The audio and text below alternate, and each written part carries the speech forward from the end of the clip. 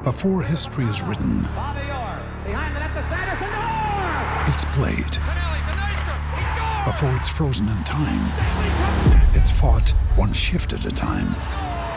Before it's etched in silver, it's carved in ice. What happens next will last forever. The Stanley Cup Final on ABC and ESPN Plus begins Saturday. Rippy Writes with Brian Scott Rippey. Transcript can be obtained by drinking a fifth of bourbon, ramming your head through some drywall, and then writing down every thought you have. What is up on a Wednesday? I am Brian Scott Rippey. Thanks for tuning in to another edition of the Rippy Writes podcast. We've got a packed Wednesday show for you. Weldon Rodenberg, resident Rippy Writes football correspondent. You might remember him. It's been a couple months since he's been on the pod. We had a spring football primer. Ole Miss started spring football practice on Tuesday. Had Weldon on to talk quarterback battle, reshaping the roster. A lot of good roster building and recruiting stuff in there. You know, what it's like for recruiters on the first day of spring and finding out whether the guys they've recruited can play or not.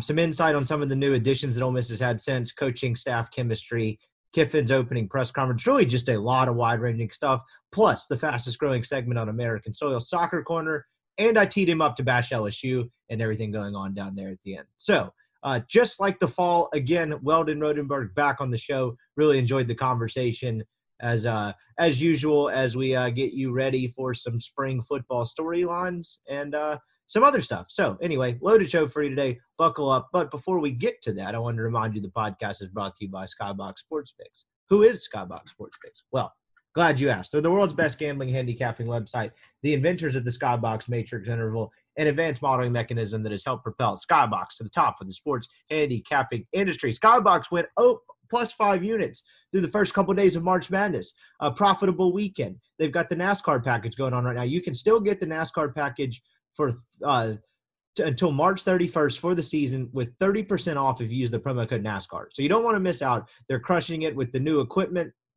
They figured it out. The NASCAR package is finally up and running, going behind the paywall. Get it now. Use the promo code NASCAR for 30% off through the end of the month.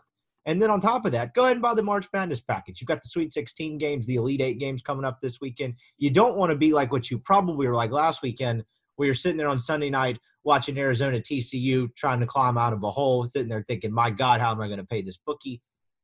Let the bookie pay you. Skybox is going to help you do that more consistently than anyone else. Avoid those Monday scaries that also drain your bank account. Use skyboxsportspicks.com. They're going to have a picks package for any sport to fit your price range, whether it's month-long, season-long.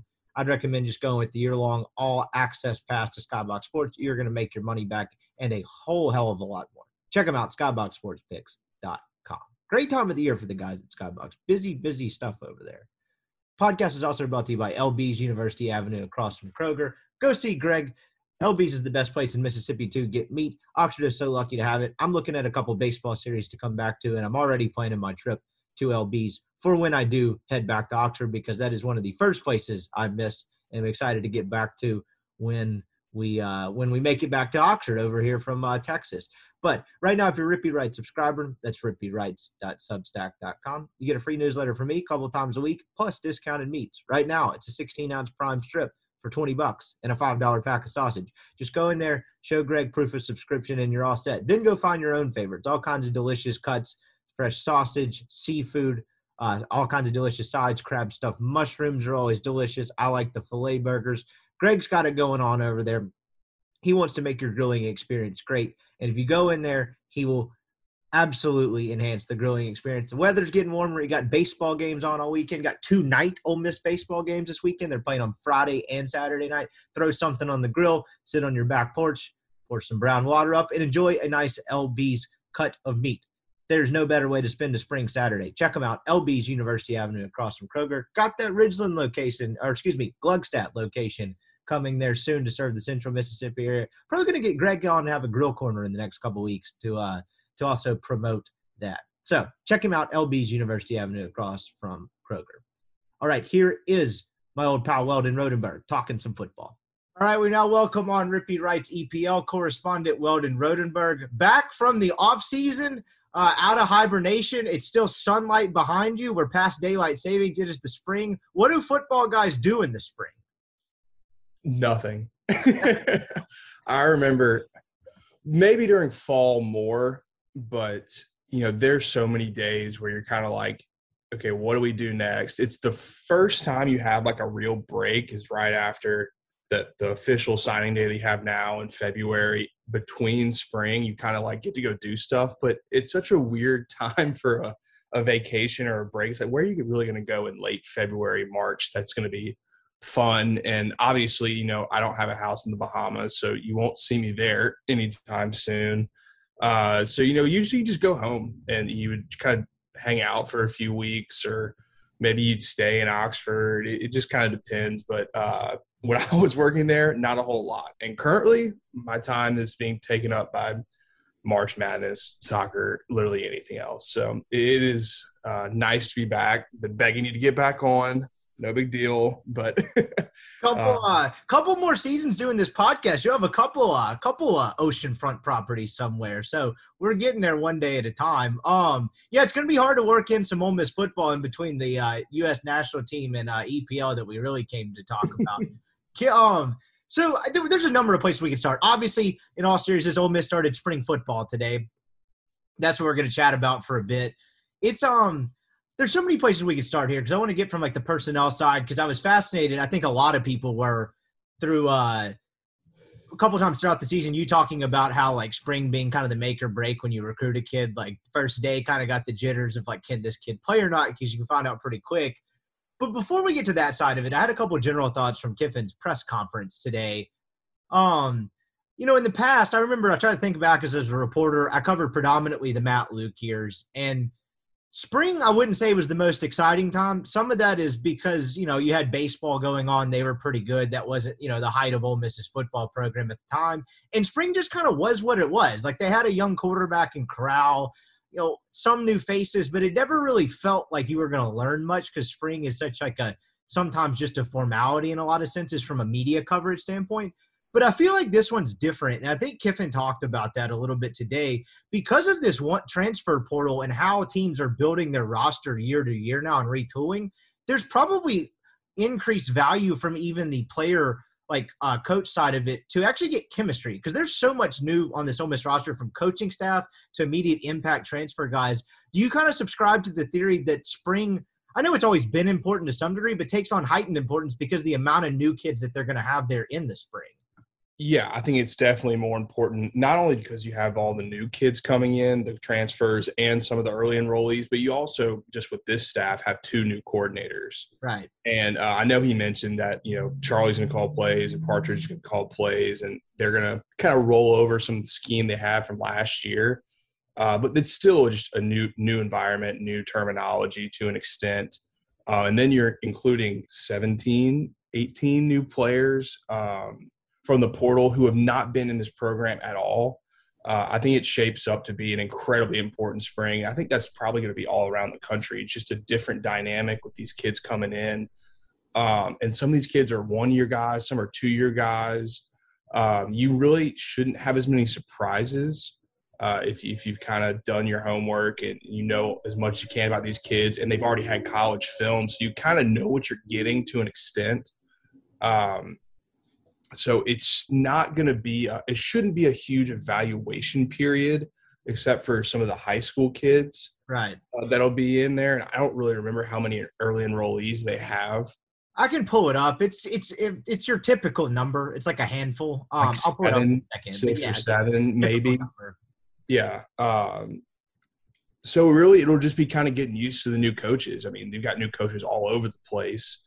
They'll have new drills, new mindsets, new things they work on, and it's more spread out. Fall camp is a grind, or summer camp, fall camp, whatever you call it. Spring is more of like a kind of get your feet under you kind of time for a lot of these kids. It's a lot more competing. You have those Saturday practices, scrimmages, whatever you want to call them. They're not that, very well put together. Not well put together, but they're not, very organized necessarily as a game. It's just kind of a let's get our pads on and see what we got going here, a little more structure. But it's just, 3 weeks of it, and it's just kind of spread out. You're not practicing every day. You're practicing every 3 days, every 4 days. So it's nice to get back out there, but for them, it's going to be more just kind of getting used to the new coaches more than it would be evaluating what you have. I don't remember how much staff turnover you guys had in the couple of years that you were there, but just from perspective of having been inside a football building before, how difficult is like the change from a personnel and a coaching staff standpoint? Because you look at this Ole Miss coaching staff, okay, I could be wrong about this, but in terms of position coaches that are on the field, isn't everyone new but Joyner? Partridge obviously gets the promotion. Partridge is still there. It's Partridge, Joyner, and Nix. I may be missing someone else. Point being, they're replacing the majority of their staff just from the standpoint of like having, forget the players part of it, just having chemistry as a staff. Like what is that adjustment period? Like how difficult is that? And how long before it maybe doesn't feel new, if that makes any sense at all? Well, you're not around the players as much until you really get back in spring and a few weeks before spring. So I think you kind of have to start learning your players. And that's really where the kind of getting used to it comes from. They'll adjust the Lane's schedule, as it goes. His schedule is all over the place, as many people have mentioned. And that'll be new for some of these coaches, I'm sure. But some of the coaches have worked for him before. Like Charlie will have literally no issues. He'll know exactly what to expect. Right. But what he's going to have to do is get used to, knowing Luke and Kincaid and Dart. And that'll be kind of the adjustment period for the players and the coaches. When I was there, my first year was Longo and Prime Dog.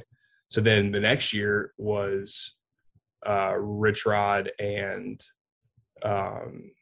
Mac. Rich Rod and Mac, and then Lane and Levy. So I had 3 offensive coordinators, 3 defensive coordinators for the 3 years I worked there. So there was a ton of turnover, and a lot of those were, you couldn't go from a more different personalities and game plan and the way they structured practice from Longo to Rich Rod to Levy. Defensively, I've always thought that the defense kind of has a different mindset in the way they practice and the way they do things. Yeah, the scheme might be different, but a lot of the drills and a lot of the structure of the way those guys practice is not overly different. But yeah, so I've seen what turnover looks like, but it's definitely a little bit different when you have so many assistant coaches, because they will take on different roles such as special teams, which I know people don't love and think that that's interesting, but from the way that Coons and Summerall handled special teams, the way that Gideon's handled it was completely different and took a completely different angle for the players. So there's a lot of changes, but it's not necessarily something that's going to take months to get used to for the players and the coaches. Everyone's been in this business for a while. If you're coaching at the SEC level, they'll figure it out pretty quickly. Yeah, and you made a good point regarding Weiss having worked for Kiffin before. And at the end of the day, as much new as there is, at least both coordinators have worked for Kiffin before, right? You do the internal promotion with Chris Partridge, and then Weiss has been there before. I hadn't necessarily thought about it from that perspective, so that will certainly help a bit. Let's hit a couple of nuggets from Kiffin's press conference today. He's a fascinating figure because there's some days where that guy looks like he could not give a shit about being in front of a microphone that day, and he's going to answer as short as possible until he's no longer in front of a microphone. But then there's some days, and it's becoming, maybe there's just been more to talk about. I don't know if this is a theme, but maybe it's growing on him a bit, and he's a little more comfortable as you can be with the local media that he still doesn't know that well. And, how can you in this day and age in college football?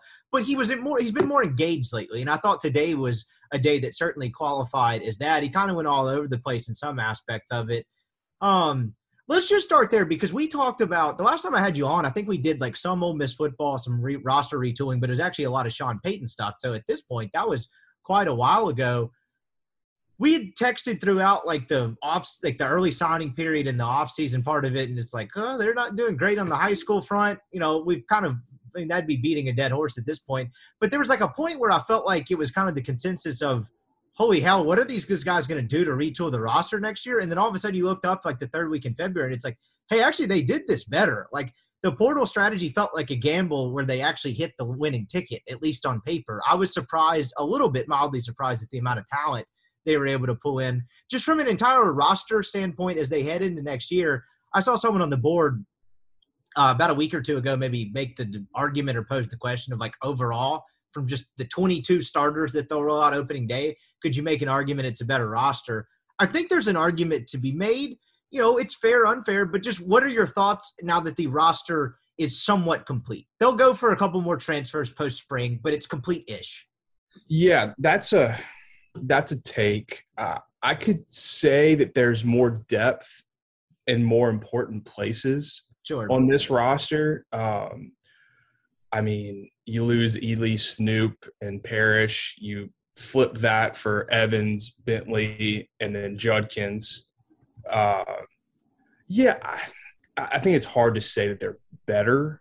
Sure. When you lose two guys like Corral and Sam Williams, it's like those are damn near irreplaceable at the college level. You just don't get two guys like them very often. But by committee, and if Dart is what I think you can be and what they think you can be, then yeah, I think that saying that they're a better, more complete roster is not like a hot take by any means. They have filled so many positions in the portal, way more than I'm willing to say that he anticipated. He's talked about using the portal, and like that's going to be a huge way to build this roster. I would be shocked if you really asked him like genuinely in 2020, like how he was going to do this, if he was going to say, yeah, I'm going to get like 17 guys in the portal. Like that's really how we're going to do this. I think he's shocked at the amount of talent that's been in the portal, and that this is the way he's gone about it, because I think, you know, he's done it 2 years in a row and he's done it really successfully, and a ton of credit for that. In my opinion, he's going to just take that and roll with it. And you know why? You know, don't fix what's not broken. And next year, I think it could even be more in the portal. But it also could be kind of a draft, you know, NFL draft year kind of thing. Like some years, the portal is just filled with elite talent. I think this year was a huge example of that. Because of a lot of the coaching changes. I think it was unique, but coaching changes have it every year. So next year, maybe not that many elite players from random schools get in the portal, and you're kind of picking and choosing and having to fight off a few bigger schools. But it's been pretty impressive. And I remember just kind of going and following it and being like, damn, like they actually got this guy and this guy. You know, I mean, Kari Coleman's a kid I remember from high school and loving him. You know, he just wasn't that big and had a really good year or two at TCU. I'm like, damn, like he just out of nowhere, he just picked Ole Miss. I don't know. I guess the Joyner connection kind of makes sense. But, yeah, it's been really impressive. I would say they are probably deeper. Top end, I would say it's going to be tough for them to be that much better without Corral and Williams, but they'll figure it out. I've hit myself on the mute button there. I think you answered that very well. Because that's kind of what I was getting at from the standpoint of just like you look at all 22 positions, are they better, like potentially better or deeper across the board? And there's a real argument to be made. You can't replace the high end playmaking, as you mentioned, like Sam Williams and Matt Corral, and expect it to the exact level of production to be the same. And the part where you mentioned the portal and them maybe having more success there than maybe even they anticipated, Neil wrote a really good piece today, what he said versus what he meant, that he writes after every Kiffin press conference.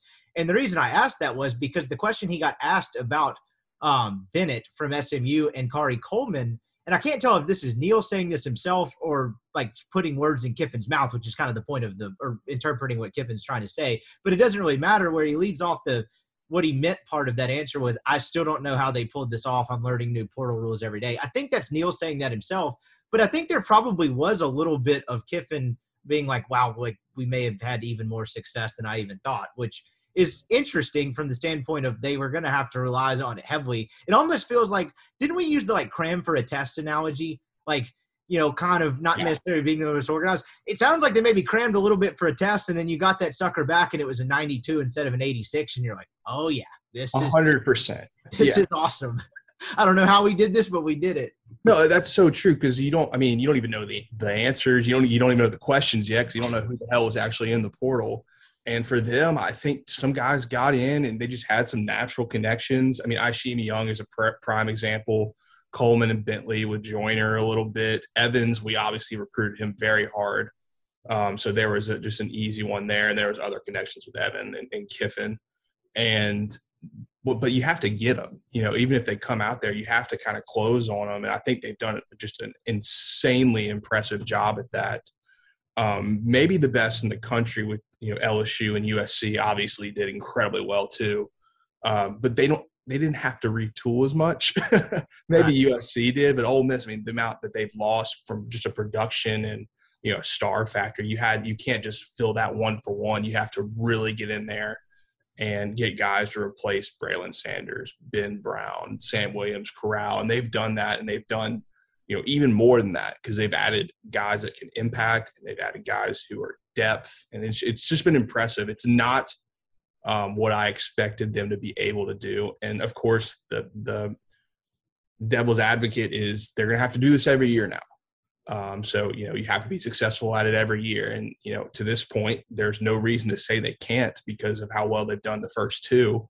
But it's definitely an interesting strategy, and one they're probably going to use a lot more of. And they're not done yet because, Deion Smith's coming. That's happening. It just whether he can, pass first year biology or not at LSU, or if they let him pass it, I don't know. But he's coming, and I would expect maybe 4 more. I don't know their roster numbers off the top of my head, but the way they sign high school kids, they've got to have some more room, probably 5, 6 other spots to fill up. It's somewhere in that neighborhood for sure. I think you're right on with that. And I'm sure I've thrown this idea or theory at you before, but it's been a month or two since we've done a podcast. So I'll just reiterate it again. When talking about the portal and the way they've retooled it, there was a lot of angst about the way they closed with the high school kids during the December signing period. And that was well documented. And we talked a lot about that and maybe some organization stuff. And then Kiffin talking to high school kids. Whereas, don't you feel the portal is a little more conducive to what Kiffin wants to do as like a recruiter? It feels like a more of a professional setting. He's talked about free agency a lot. I'm not saying it's an apples to apples comparison, but I imagine in NFL free agency, you're sitting down talking about, okay, money aside, but fit, sure, how you fit into a scheme and stuff like that. The contract aside, which is a big thing to throw aside, versus I feel like that's a little more what you have in the portal with maybe a 20-year-old kid or a 21-year-old kid with a couple years left to play. Here's what we can do with you. Here's how you fit in. Versus, you've worked in this part of it, getting a kid on campus, telling them the greatest thing since sliced bread. They're all going to start from day one. Here, let's get you off to the library. I feel like, the living room aspect versus telling more of a grown-up that, hey, this is how we can use you. This is how, this is how you're going to fit. And can we get you to the league? I feel like that's more his style, and that may be part of why he's having success with it. It feels like more plug-and-play free agency type. You're 100% correct. I remember we talked about his strengths to recruiting is always just laying out the plan in front of these kids and parents and decision makers, whoever they are, and just really showing them here's what I've done, here's what we've done here, and here's what we're going to do with you in the future. We're going to talk football. We're going to talk, just fit. And then, if this is for you, fantastic. I'm going to show you that I can do it any way you want me to do it, whether it's quarterbacks, especially on the offensive side, because let's not kid ourselves. That's really where he recruits and where he deals with players is on offense, and defense is more of a program wide deal. And he lets the assistant coaches and the coordinators handle a lot of the front end on that. But offensively, especially, the way they've done the portal, it's just perfect for him. He doesn't have to, BS with all of these high school kids, because that's what it is. At the end of the day, it's just a lot of nonsense that you have to deal with. And it's just not where he excels. He's not bad in going into homes and stuff like that. He's good with parents. He's good with kids and parents that have energy and excitement and that want to be there, happy to see him, that he's happy to see them. They've got some juice, but sometimes not a lot of high school kids are like that. Right. Some kids are very quiet. Some kids are full of it. You just never know what you're going to get. But a lot of these portal guys, they've been through this before. And yeah, they might come by and do their photo shoots because all these kids love that. But at the end of the day, it's all about ball and about getting to the NFL and about better fit than where they've been before. There's a reason why they left. Right. And he is much, much better suited to deal with and recruit those kinds of kids by his personality and by his strengths as a coach and as a recruiter.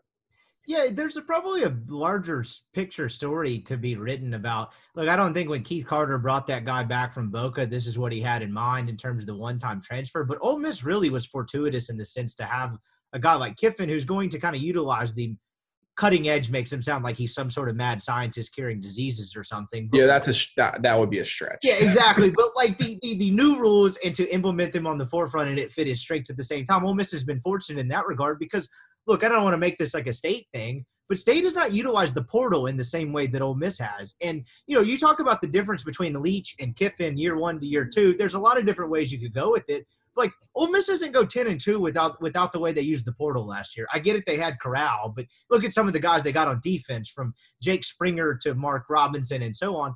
They're maybe 7-5, 8-4 team without the portal, which you will compare that to when the two guys are hired. It's not all that different. Like, I guess just having a guy that's willing to utilize these new rules and kind of enter the Wild West or whatever and use that to his advantage is certainly something that Ole Miss is fortunate to have, versus someone that's maybe a little bit – I mean, Leach is kind of the epitome of stuck in his ways, can be good or bad, but like the system is the system. This is how we do stuff. I think Ole Miss got lucky in that regard. Jumping around to a couple of his press conference things, I don't know if we've talked since the whole Jimbo Fisher NIL beef, but Kevin had to rev that up a little bit. In his defense in this one, I think he got asked a question about NIL. I think it was about the kid from California who's rumored to have the $8 billion deal from Tennessee, blah, blah, Yeah, blah. so I saw stuff about that. Yeah, you go. Whatever. So Sure. give this answer talking about how he's talked a lot about MIL. So, I guess I got called a clown before. He smirks again, which is just the funniest thing ever. But I think people resonate with Kiffin in this sense that he's more real about NIL. Like, I thought he laid it out perfectly. I'll just read the part of the quote where NIL, I guess I got called a clown before for saying how it is. NIL has a lot to do with where players go. And to not think that is crazy. It would literally be like being a head coach in the NFL, signing a great free agent class of guys, going out and getting these great players and coming up here and saying the contracts had nothing to do with why the players came for it. Obviously, this is why they came here. Like, I think that resonates more than the whole Jimbo Fisher stick, just because Kiffin is being as honest as he can be in a frontward, outward-facing setting, where Jimbo Fisher is like, there is no $30 million fund. It's like, I get it, man. You can't say that. But can you be less? Why not? Can you cut it with the whole "this is the greatest university in the world" thing? Like, no one's accusing you of doing anything illegal. I think the Kiffin side resonates more with people because he's not just acting like the audience is an idiot. I thought his comments today were a lot, one, funnier, and two, made a lot more sense than his past comments about NIL. Some of his past comments, I think they're all true and right, but it kind of comes off as a little – poor little old Lane at Ole Miss sometimes. It gets, after the third or fourth time you hear it, it's kind of like, okay, like we get it. Like, Ole Miss has to step up with NIL. You're looking at the big picture and all that. But today, what was just perfect because, you said, why can't Jimbo just say that they had a $30 million fund? Why can't he? I never understood why in that press conference he was like shying away from the fact that they have a shit ton of money and that they're willing to spend it on these players. Like, if I was him, I would be like, yeah, this is how we did it. We have awesome NIL setups and these kids are getting paid by the year for 4 years. And it's a great deal. Like, come to Texas A&M. He didn't do that. He went all coach speak nonsense, talking about the bro Bible story or whatever that was.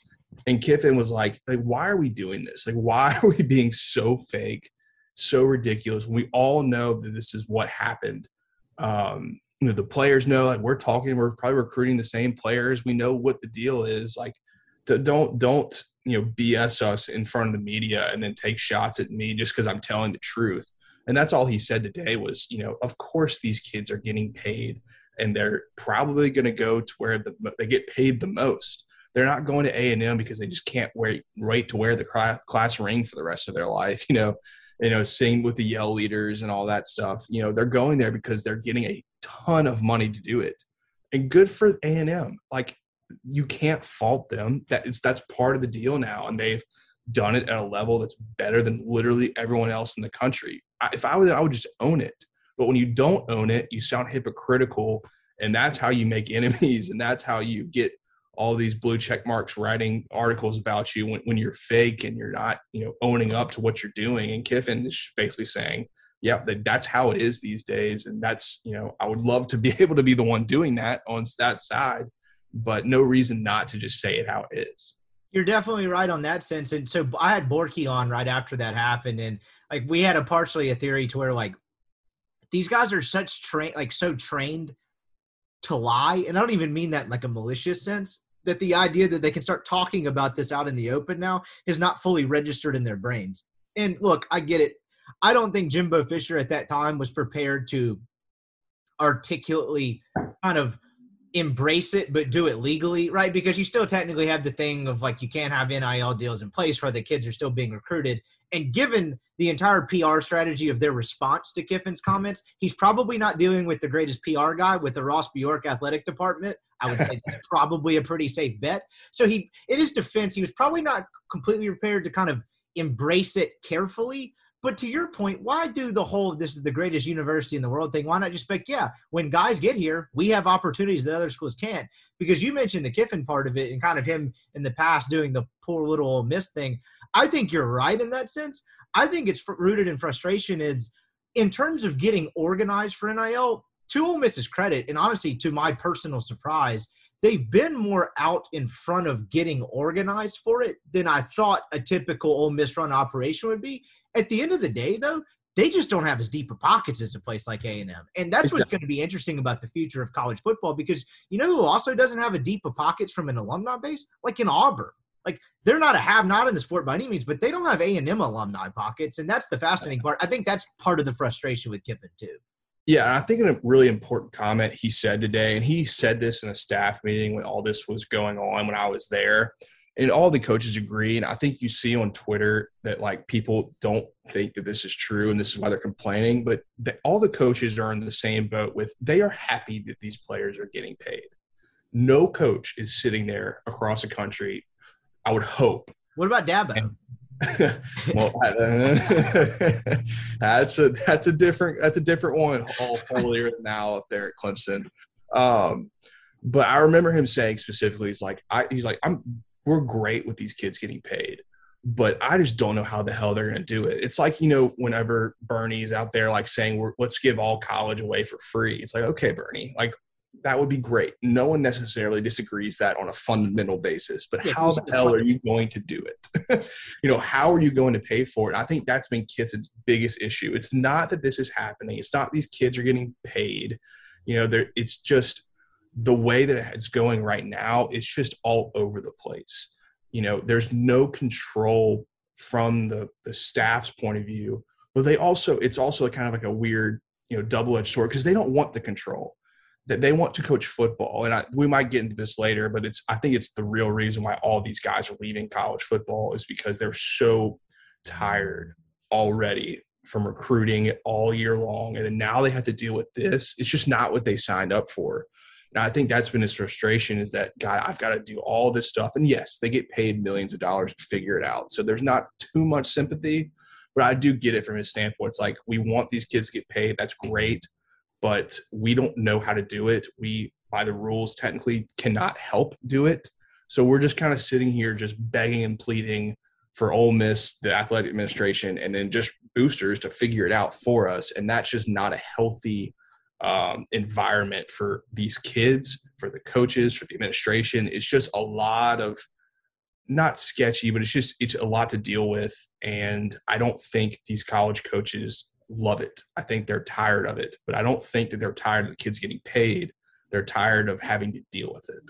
Yeah, I mean, it's completely unregulated. Like, look, whatever your political, financial, whatever views are, I think most people can agree that, like, some form of regulation in whatever sector or, like, whatever subject you're talking about is probably good, because when something's completely unregulated, it generally just turns into a shit show. You know, check back here for more fortune cookie type slogans later. But like when you have something that's completely unregulated, fewer people succeed and more people end up getting kind of screwed over, and there's more corruption, whatever you want to make of that, just as a general rule. And so I think coaches, like you mentioned, they're control freaks by nature, but like you said, they want to coach football. And then on top of it, it's like there's no actual structure to any of this. And Borky and I have hit on this a ton about like you know, whether you have a transfer window, of course they can't cap it because at the end of the day, you're telling rich donors to do with their money. But the fact that no one knows and it's so completely unregulated, I think is one, frustrating, and two, creates just a ridiculously unlevel playing field.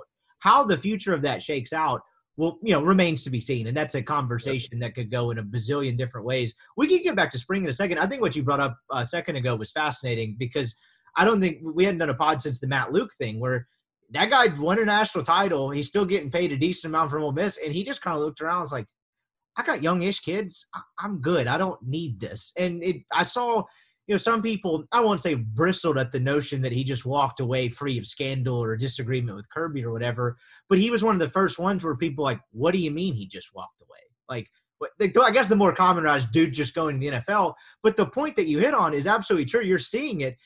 How many college guys have you seen this offseason that get any sort of halfway decent opportunity in the NFL and they're like, boom, I'm out of here? It's got to be exhausting. There's already, they say recruiting's year round. Couldn't it, like, this kind of makes recruiting year round in the most literal possible sense. I get it. I get these guys are well paid, but as someone who's never worked in that industry but kind of knows generally how it works, that's got to be exhausting because you're not only recruiting kids year round, you're recruiting kids to stay on your own roster, aren't you? Like, it just seems a 12-month of the year grind. And if I could go to the NFL to where I'm a slave for it for 6-7 months but get 4 months of an offseason, I'm like, sign me up for that because this sounds terrible. Yeah, and I preface this, you said it too. These guys are incredibly well. Bad for them, but so I don't feel bad necessarily, but I think the sport is so. I'm more concerned about the quality, not the quality of the sport, but just the way it's going. These guys, none of these guys want to be in college. I mean, you saw Ole Miss staff wise. Chris Kiffin came down to coach with his brother, leaving a great gig with the Browns to come be the co-defensive line coach. And anything can be said about how that all turned out with him coming and leaving. My guess is he had 3 or 4 phone calls with some high school recruits. I was going to ask the same thing. Realized, hell no. I already remember how much I hated this. No matter how good I was at it, absolutely not. Get me back to Cleveland with Myles Garrett and some adults with a lot more free time and probably just as good of pay, and I'll see you there. That's probably what happened. And then in the Matt Luke sense, I mean, I think you're going to see a ton more of that. Yes, Matt Luke has been paid handsomely through his career, his buyout at Ole Miss. He is going to be fine for the rest of his life. But he's young. He may look a little bit older, but he is not old. I do not think he is 50 yet. He is like probably in his mid 40s, and he's like 44. Something like that. I think that sounds about right. And he's been in the game for a long time. And I can guarantee you there was no controversy at all. He was doing a hell of a job at Georgia. And he was probably more comfortable at Georgia, just being the offensive line coach, associate head coach, won a national championship. But his kids are getting that age where it's like, I have a 365-day-a-year job. And it's not just any job. It's as stressful and competitive as a job that you will find anywhere. And why am I still doing this? Why am I dealing with all this NIL stuff with these kids? Why am I recruiting these kids 24/7? I signed up and did this job just to coach ball, and I don't get to do like any of that anymore.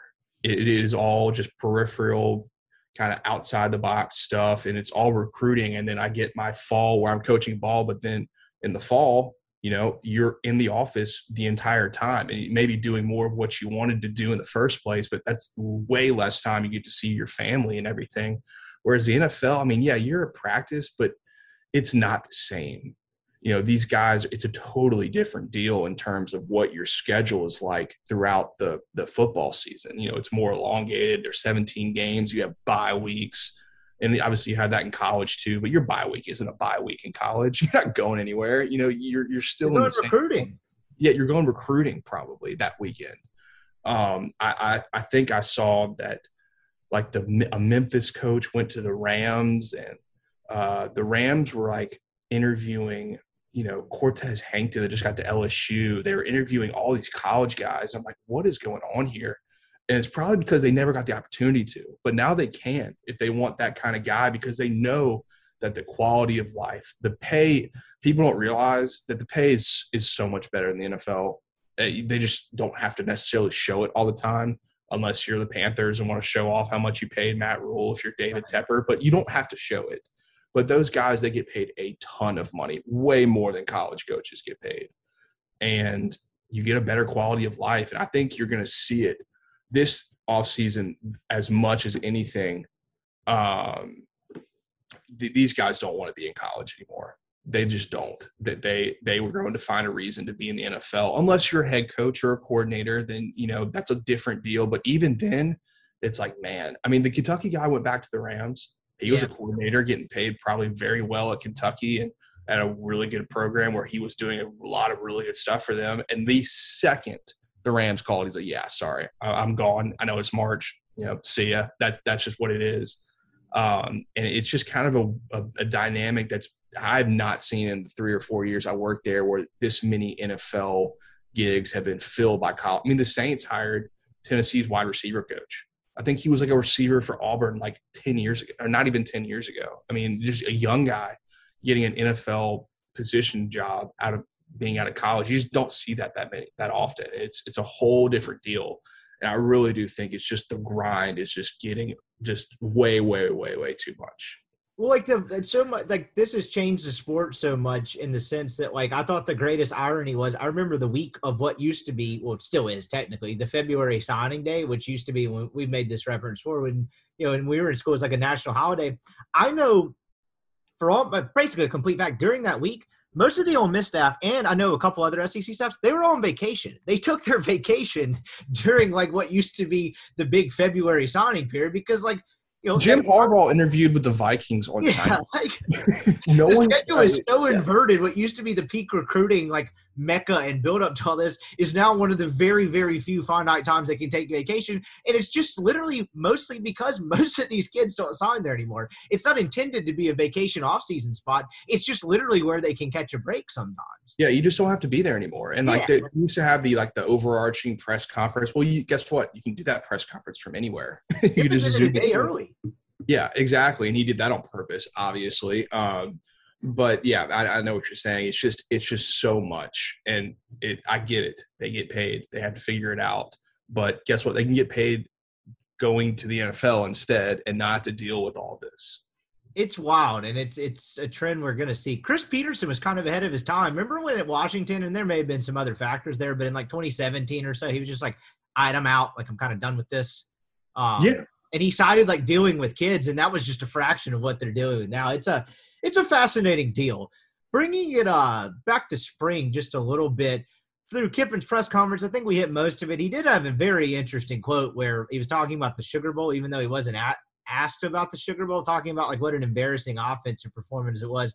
How much of that do you think was getting out in front of what was a pretty lethargic performance, even though Matt Corral went down, and how much of it was a little bit of a pot shot at Mr. Levy? I know that was more of an arranged marriage. And look, this is not going to turn into a TMZ type deal, but it was weird because the question wasn't necessarily about that. And he was like, yeah, we were terrible offensively then. I just want to remind you guys.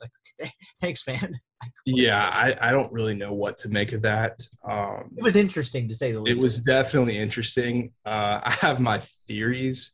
I think your quote on arranged marriage between Levy and Kiffin, that's the second year. That's definitely what it was. I think it's just really as simple as two guys that are, they're competitive. Yeah. They do things a different way, a completely different way. And, once that's over, you can kind of realize, okay, well, maybe, we didn't actually like each other at all. Right. And I'm not saying that's the case, but they're just different. They go about the way they schedule things differently, the way they coach football differently. Their offensive scheme is different just from a standpoint of how they do it. And I don't know why he did that. I don't know why it was necessarily because your first-round quarterback went down and a guy that's not played at all came in against a defense that was really, really, really good. But, is he wrong? No, I don't think it was a great offensive game, but why he had to bring it up didn't really make a whole lot of sense to me. And, I'm on here as a noted fan and, semi-friend of Levy, so I get why some people love to see that because he left for Oklahoma. It's just kind of weird whenever you're when Levy left, you're yeah, this is what happens when you have success. People leave and that's part of it. And then come back around and take a completely out of the blue shot. It is what it is. He's a professional shit stirrer. He just loves stirring the pot sometimes. Exactly. It honestly, it may he might be just laughing like after the press conference, like, oh, like Levy's going to see that and he's going to just freak out, which is very possible. That's the way Lane is. So I'm not putting too much into it. It was a little weird. I think he is right though, that like it was the last game of the season of a really good season after talking about being 10-2, and it's like kind of a sad, poor taste in your mouth. So I get kind of what he's getting at. But it just definitely came off as more of a shot at Levy than anything. Yeah, because the question wasn't by any stretch how disappointing. Absolutely not. It just made it weirder. That's probably as good a transition as any into the quarterback aspect of this. So Jackson Dart on campus. You've got Luke Altmaier there, and this has been one of the more interesting. It's not even a storyline yet because they haven't really gotten it started. But how do you view this? As someone who knew Luke Altmaier as a prospect, and I know we've done your Dart, I don't want to say take, your Dart evaluation because you remember him from being in the recruiting game during that sense. How much of a competition do you view it as? Like, I know it's an open competition. They're going to give both the guys the chance to win it. But, like, in terms of how you weight this in your mind, how do you view this? As a formality. Really? Okay. As you go through it and you compete, and they'll let them compete. And if out of nowhere Luke really, not out of nowhere, if Luke comes out and is clearly the best player, they will play Luke Altmaier day one. But I just don't think they brought Jackson Dart in to not be the starter. I think they anticipate him winning that battle. And that is the battle between Luke and Dart, despite what I'm sure will be said. Like that, it's those two. Don't mix. Bingo had a press conference later after him and goes, either one of the two after Kiffin said all three. Yeah, I get what he's trying to do, but you're right. 100%. Yeah, and that's that's what you have to say. But that's just kind of how this thing is. I mean, Jaden, like it's kind of the same thing LSU is going to see. They're like, okay, we got a battle between Brennan and Howard, and now Jaden Daniels comes in. Like, no, you didn't bring Jaden Daniels in the spring to not be the starter. It's like in the NFL, it's like, okay, we brought in this rookie, but we got this, veteran guy. No. You didn't draft the guy in the first round not to be the starter. That's the Matt Flynn, Russell Wilson thing. Do you remember how that happened? They gave Flynn all that money, and it was like Flynn's going to be the starter, but then all of a sudden, I guess he was really, really bad, and then it's like, who the hell is this Russell Wilson kid? What do you mean he's starting week one? Yes, that happens. That does happen. Yes, sure. It's a perfect example of like what could be the opposite of this. It's like, okay, Luke is actually starting because he just killed it, and you physically cannot keep him off the field. Is that a possibility? Of course it is. Do I anticipate that? Absolutely not. No. And it's not because Luke isn't a competent SEC quarterback and not a good football player. I just think Jackson Dart really has the ability to elevate the entire team. He's got a shot to be really, really, really good. I talked to a guy that trained him in high school, and I think still trains him out on the West Coast. The name of the place escapes me now, but he was talking about, I kind of went into it with, okay, this kid's got a good arm. He played a little bit injured. He's not as mobile. But that guy that I talked to that day was like, actually, that couldn't be further from the case. That kid had a torn meniscus that cost him 6 weeks. He's actually his best when he's moving around and kind of moving out of structure. And I found that fascinating because, while you might not see from the little sample size that you have on like game tape or highlights or whatever the hell you want to call it, him moving around a ton, sounds like this kid's pretty mobile. And, that's two pretty mobile quarterbacks in a row for Kiffin. And I just found that fascinating because I didn't go into that, call it an interview, whatever. I was mainly just talking to the guy thinking that like Dart was another dual threat, whatever you want to call it. But it sounds like that's kind of the case. It sounds like he's at his best when he's out of structure. Do you remember that from the recruiting process at all? Yeah, but I don't disagree with that. But that doesn't mean that he's, like an excellent runner. Like he really scares you running the ball. That means he's effective as a runner. But what he's really talking about is just outside of the pocket, making things happen, on the fly, running and throwing the ball at different arm angles, not necessarily, running out there like Josh Allen and, being mobile and a runner not being the same thing. Kind of completely different, or not completely different, but there's difference between, being an effective and like, efficient runner. Corral, I would say, was more effective than I even thought, but he's really more of an efficient runner. Like you're not going for 20 or 15, you can run it and be incredibly efficient and effective, but he's not necessarily somebody that even though we ran them more than he should, you probably aren't game planning for Matt Corral running the ball. I know that sounds crazy after seeing him this year, but it's not like a guy like Willis or a guy like Lamar Jackson or a guy like Deshaun Watson, where it's like when he's running the ball, it's like a problem. Like you have to be ready for it.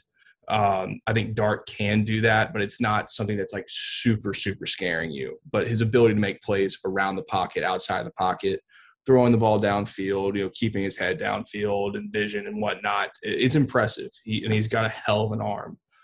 He's got a weird arm angle. He really kind of loops it, but it's quick. But he's got a chance to be really, really good. And next to him in the backfield, we talked about earlier, Ole Miss retooling their backfield a bit. We've talked a lot about Zach Evans, but they did add another guy in Ulysses Bennett. Do you remember or know anything about this kid? I had never really even heard of him. And then I was like, oh, he's a 900-yard guy for a pretty good SMU team last year. That one kind of came out of nowhere. Did not remember him in high school, but I do remember hearing about him last year. Only because his name is Ulysses Bentley the Fifth. But they get that kid a KA bid, huh? I mean, that's He had no problem during rush. Absolutely none. They might be shocked when he walks in, but he would have no issues. I don't know anything about the kid. I just remember him having an awesome name. I watched some highlights on Twitter that you see, he's coming to Ole Miss. Looks like effective, catcher out of the backfield, pretty shifty, kind of a different back than Evans is, which is important. You can't just have three of the same guy, and they definitely don't have that. They've got 3 or 4 very different running backs, which is good. But I'm happy they got him because I think that they really needed another guy in that room. I love Kentrell Bullock, but he hasn't proven it yet. And then Judkins, I love him too, but he's a true freshman, and you don't know how that's going to translate. So you really need another guy that's taken reps, and he was incredibly effective at SMU. Really important to get him. You led me exactly where I was going to go, and you may have just answered it partially there, but I was going to bring up Kentrell Bullock because that was a guy in 2020 who I don't have his carry total up, but he played enough to where I think most fans remember. It's kind of like when he didn't play a lot last year. It's like, hey, what about that kid? What happened to that kid? He just kind of got buried. You've seen this in the past. I mean, I remember in I think it was 18 when Isaiah Woolard kind of played out of necessity after Scotty Phillips got hurt, and then all of a sudden, I think it doesn't matter if Isaiah Woolard has eligibility left, but 2 years later, he does. I think what the hell happened to this kid? Somehow. Yeah, I think they may have moved positions with him, but anyway, it doesn't matter. You see guys get buried on the depth chart, running back wise. What do you see in Bullock as a prospect, and do you think? I know they replaced him they replaced the running back room with the 5-star and important kid in Bennett, but do you give Bullock a decent chance to be the third guy instead of the fourth guy that was kind of the odd man out? Because it seems like, I know Kiffin likes to use different running backs. It's kind of a week-to-week thing, but it seems very much more difficult to use 4 guys versus 3. It's kind of hard to use 3 some nights. You saw that last year, right? I remember one of the things we talked about throughout the year was let's try to figure out why they did the carries dispersal the way they did this week. But sure, you can use 3. 4 feels like a crowd. Do you give him a chance to be that third guy? I would. I think physically he's been in this system for, I guess, 2 years now. I think he's going to be ready to play. I think it just really depends on, how has he gotten through spring? How is he looking in fall? Is he understanding what they're doing? New system, new coaches, all that. So you get new relationships. Kevin Smith really liked Henry Parrish for obvious reasons. He recruited him immediately, and he played him a lot. He liked Ely a lot because that's kind of the way that he envisioned running backs. And, Snoop, I think it got to a point where it's we can't not play this guy. So the carriers were all over the place. So now you've got the new running backs coach. He's going to have new relationships with these players, and it'll be interesting to see what that carry count looks like this year with these new guys coming in. I do think Bullock will end up being the third guy. But guess what? If Judkins comes out of nowhere, not really out of nowhere, but comes out and just really shows out, then he's going to be a third guy. So it's just that I've always said, coaches do not play a whole lot of favorites. If you're the better player, you're going to be on the field, and that just will be up to Bullock. Building on top of that, Kiffin used it pretty differently throughout the game. There was no bell cow last year, and I know that's kind of a concept of the past in just football in general, but I think you do look at the running back room this year, and Ely was a different case. I know he's a 5-star recruit, but given what they had shown as college players so far, I don't think you would say Jaron Ely was miles better than Snoop Connor and Henry Parrish. He was just kind of different, had a little bit maybe more of a burst home run hitting aspect. From a talent standpoint, it does feel like Zach Evans is infinitely more talented than the other guys kind of in the mix here. Do you envision a scenario, and I doubt we'll see this in spring, but I'm just curious, do you envision a scenario where he gets maybe like 65% of the carries and the other dudes disperse the other 35? I guess what I'm saying, do you think they go with one guy more in Evans this year because of who he is? I think they would like to do that if he stays healthy and everything. I think they would like to have him be the guy for this offense. But just with the way running backs are used, college and NFL, you just don't have – there's no Derrick Henrys anymore. Najee Harris's, those guys just don't – it's not the same. They run a really fast offense with a ton of plays. Like, you can't expect Zach Evans to be out there if the offense runs 95 plays in a game to be on, 75 of them. That's an insane snap count for a running back, especially passing and running and, running routes. It's a lot. And I think they needed to bring in a guy like Bentley to take – those 10, 12, 15 snaps a game, give Evans, the other 20, 25, and then, sprinkle in some depth guys depending on how the game's going and what the game plan is. I think they're going to want to go to Evans more because, yes, he is the best back on this. He might be the best player on this team. So you're going to want him on the field as much as possible, but you're not going to just wear him out. That's not going to be what they do. It's a long season. Running backs take a ton of hits, so you're going to have it spread out, but I think he's going to be the guy. Looking elsewhere, there's a couple more things I want to hit on offense, then we'll get to a couple of defensive things real quick. They bring in Mason Brooks from Western Kentucky, and that pretty much immediately signified the fact that Nick Broeker is going to move inside. I can't say – so I'm admittedly not an offensive line play savant, but like when they brought in Brooks and I immediately kind of heard like, well, this means Broker's moving inside. I don't want to say I was like stunned by any means, but I was like, oh, that's an interesting concept. What do you think went into that? Like, it sounds like Broeker is more professionally conducive, like to his professional career, it's more conducive that he plays guard. Why is that? And what is the importance of getting a guy like Mason Brooks? Yeah, they needed tackle bodies. That's something they lacked last year. They moved and shaked a few people and tried them out, but they needed more tackle bodies, whether they were even starters or not. I mean, I know they were going after a few other guys that were tackles. Like, they might not even start, but you just need to have them for depth purposes because last year you saw one injury or two injury on the offensive line. It really changed that entire group. My guess on why Broeker is moving inside is because it's just better for the team. I know Kiffin said it's better for Broeker for the next level of the NFL, and I think there is like 50% truth to that, and it's a good recruiting answer, kind of like we're going to let our kids play what they're going to play in the NFL. I think it's also just better for them fit-wise. Brooks, they probably like him at tackle. He's probably better fit at tackle. Broeker probably doesn't have the length and the really just the size and length to play tackle in the NFL, and I think he's probably better suited for guard. I think he's just really better for the team, better fit for the five, to get their best five out there. And I don't even know what that five is going to be. They've got some young guys that still have a chance to develop the way they thought they would out of high school, like Melton and Cedric Nicely and the other kid they got at the end from Texas whose name escapes me at this moment.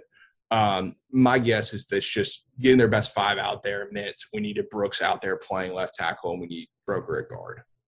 Yeah, that's going to be something that's interesting to monitor. Not only that, but just from like a depth standpoint. And I think that's an important piece that Ole Miss grabbed. And certainly from the way you kind of heard people, or I would say around the situation vaguely, once they got him, they're like, this is a big deal. Like that we needed this. You mentioned it, just tackle bodies. Like that helps a lot. Going outside a bit to receiver, that to me, in terms of this offense, is going to be the most fascinating, perhaps the most fascinating part, because you hit on it earlier when you were talking about I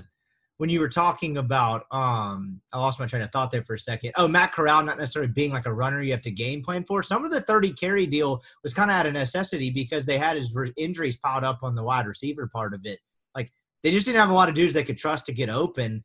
And like ideally, I don't think they want to go into another year with that being the case. They're relying on a couple of transfers just as you see it right now. How do you view this wide receiver room with what they added versus what they have coming back? Like, do you think they'll be better or worse next year? I guess to put that in a simplistic question.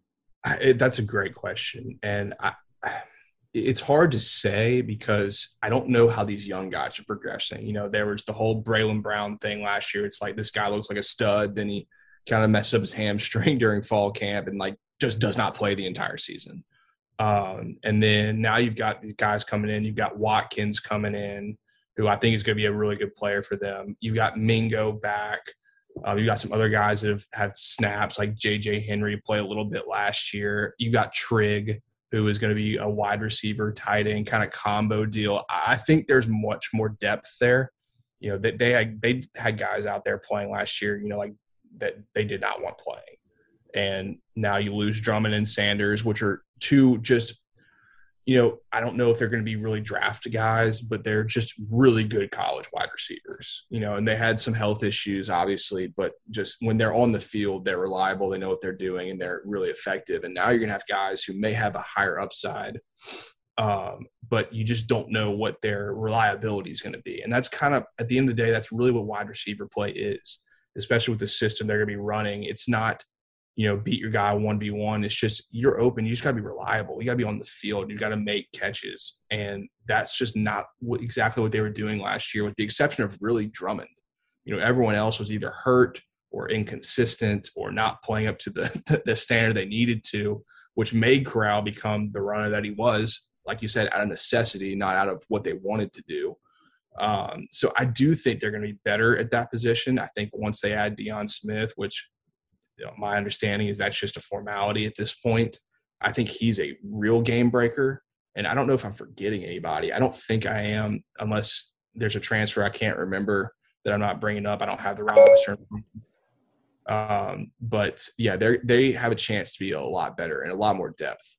Yeah, so they added the kid from Louisville, and then you've got Jalen Knox, who sat out last year from. Oh yeah, I know nothing about him. Yes, I know everyone's just wants to believe that he's like the second coming of some awesome Ole Miss wide receiver. I know absolutely nothing about Knox. It was something that was under the radar last year. And then, you know, in the day and age of like the one-time penalty-free transfer, I don't, you know, everything so happened so fast in college football. I don't remember if that was pre or post that. I don't remember what the deal was. That's totally – no, he came in like after I left. So it was like after the 5-5 year. And he had like some pending criminal issues, I think. Okay. But ended up not being like that big of a deal, which I know is weird to say, but I really don't think it was that big of a deal. But like couldn't qualify academically, so didn't get to use his one-time transfer. Was a really effective player at Missouri from what I remember stats-wise, but I just do not know what his status is. He might be just killing it for all I know, and he's the secret sauce weapon they're going to use this year. But I can't say anything about him. I've seen Watkins play. I know what he's like. I don't remember Knox. Yeah, right. No, that was kind of one I forgot as well. And like it nothing else, it's at least another body that's played SEC football, right? And has some experience because, you know, we talked about it last year, like these guys that they didn't live up to necessarily the standard that you had hoped, and it kind of turned Corral into more of a runner.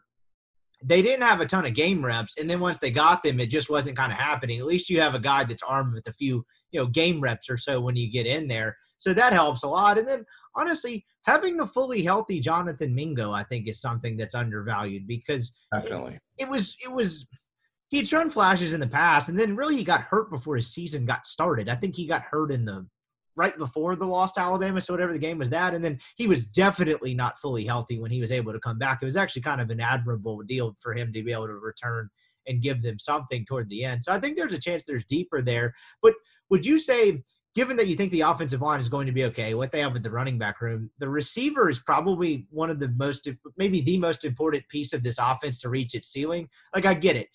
How much drop-off is there between whoever's throwing the ball from Matt Corral? You know, probably Jackson Dart. But it seems like the receiver is kind of the great unknown. If they're awesome at wide receiver, that changes what they are as an offense, maybe more so than any other position. I don't disagree with that, but I think tight end is interesting. The position that really can elevate this offense. You saw what they were able to do with Bryant at FAU. You know, Yeboah had a really good start to the 2020 season and just completely – I think the entire year last year, you know, as good as they were on offense in the beginning, and of course injuries kind of hampered them towards the end, having literally no tight end to just kind of switch up the things that you were doing really took away from just the full offense just as a whole, their ability to do what they want to do.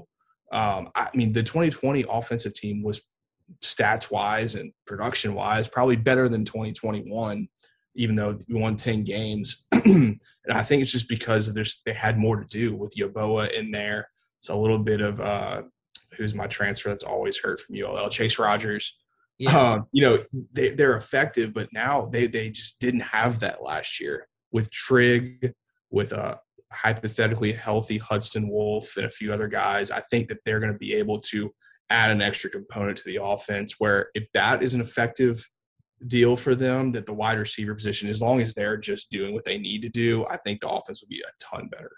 It's a fascinating point. And you're right, because a lot of these Kiffin offenses, particularly of late, have had good tight ends and they just hadn't had that option. And so Trigg being kind of the package deal and Hudson Wolf, whatever. I don't know what the kid's deal is. It seems like he's hurt a decent bit. Unfortunately, got some, I believe, if I'm not mistaken, some back issues. At least they have a guy that they can count on there that's pretty talented. And then, between the mix of the transfers, what do you actually finally get from Dennis Jackson? They got a chance there. It sounds like the thing that could take this, I would say, ball-catching group, throwing in the tight ends in there over the top, would be the fact that Deion Smith shows up as well. That seems like a pretty big piece of this. Just a ginormous piece of this. He didn't play a whole lot at LSU. I think he was injured, and their wide receiver room is pretty deep. I don't know if you've seen that group. Yeah. He's a special player. There's a reason why Kiffin, I've never really seen him. I was only with him for a year, but he wanted Deion Smith more than any other recruit we were even talking about. And I think if you saw his first few games at LSU, you understood why. That kid is a special football player. He is I don't want to say poor man's Devonta Smith, because I don't even think that's fair to Deion, but he's that kind of guy. He's a little skinnier build, but he is smooth. He is just a super dynamic athlete. He's got real speed. He's really, really, really good. And there's a reason why LSU did not want him to leave. And I think it's kind of become a deal where it's just get your grades and get out now with Kelly. But yeah, adding him, hopefully eventually, however that works, really takes this receiver group just kind of a different level. Before we get to the defensive side of it to wrap up, Kiffin did have another just legendary HIPAA sighting when he was talking about, I believe it was the Caden Costa thing, where apparently I think it's a running joke now. I think he's so confused and tired of why people are asking about the kicker that he's like, you know what, I'm just going to say this funny HIPAA line, and then hopefully they'll realize I don't want you to ask me about the kicker. It's like a headache he's just prolonging because, look, I don't know if Kiffin, before he got here, oh, no, that was actually who was their kicker in 2020? Was it Luke Logan? Yeah. It was. Yeah. He wasn't any good. So hard to forget. That matters. They bring Land Gebhardt back, shout out Jackson Academy. Clearly it's something they're concerned with. I can understand why he's got $1 million. What the hell is wrong with you Jackson people naming your children Land Gebhardt and Kale Nation?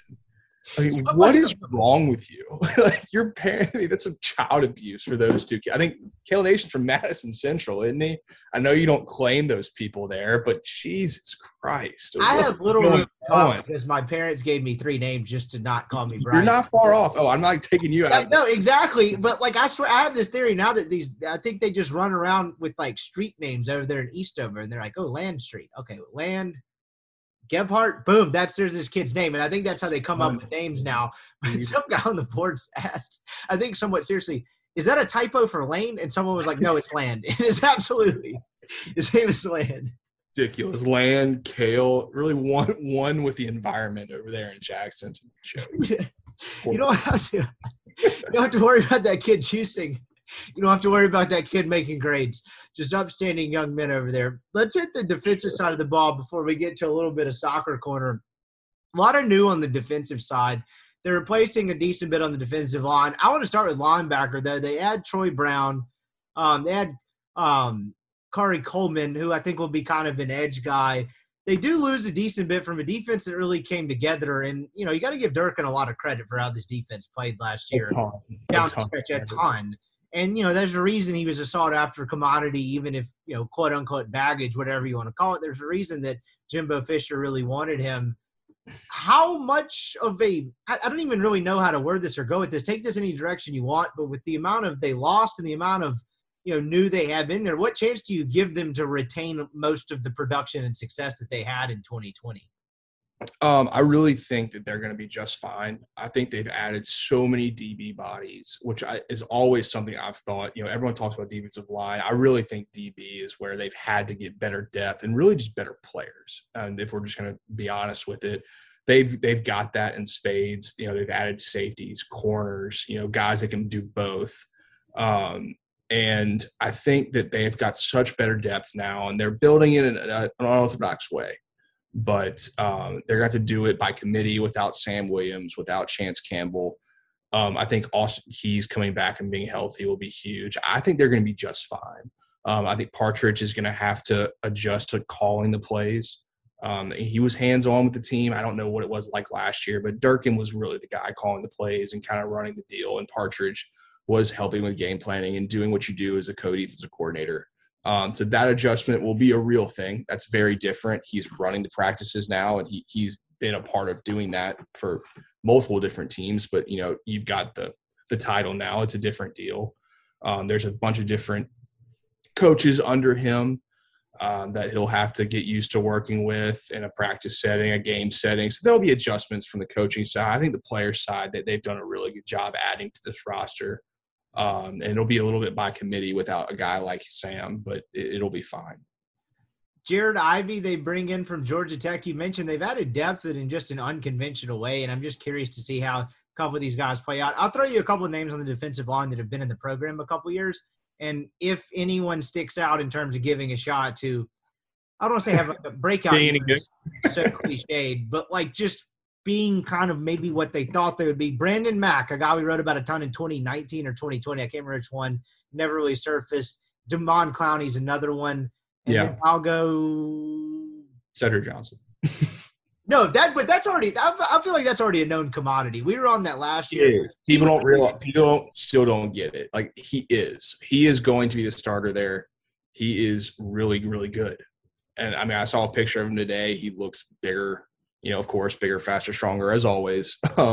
He's really, really good. He's going to be a not household name because that'll be a little bit much, but he's going to be a really, really impactful, good player, playing a lot of snaps, and he's going to have a lot of sacks this year. Or he's going to be affecting the play. He's a really good football player. They had J.J. Pegues, and then you have him and Tywone Malone kind of on the interior there, just as two guys that their names stuck out. What did you make of them getting Pegues? He was a dude that – every time I asked anyone around Oxford, it's like, guy's freak athlete. I was like, well, he is. So I can get what do you make of his chances of becoming a successful defensive tackle? Because obviously recruited out of high school as a tight end, moves to defense, I believe, last year at Auburn. Just what do you make of him as a prospect and his chances to be a guy that we're talking about on this podcast in the fall as an interior defensive lineman contributor?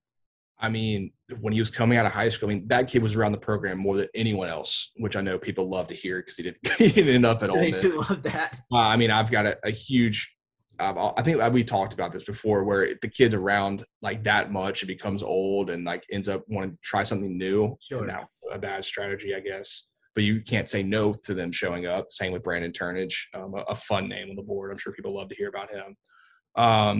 We always thought he was had the chance to be an NFL defensive lineman, just with his body type, his athletic ability, his hands length.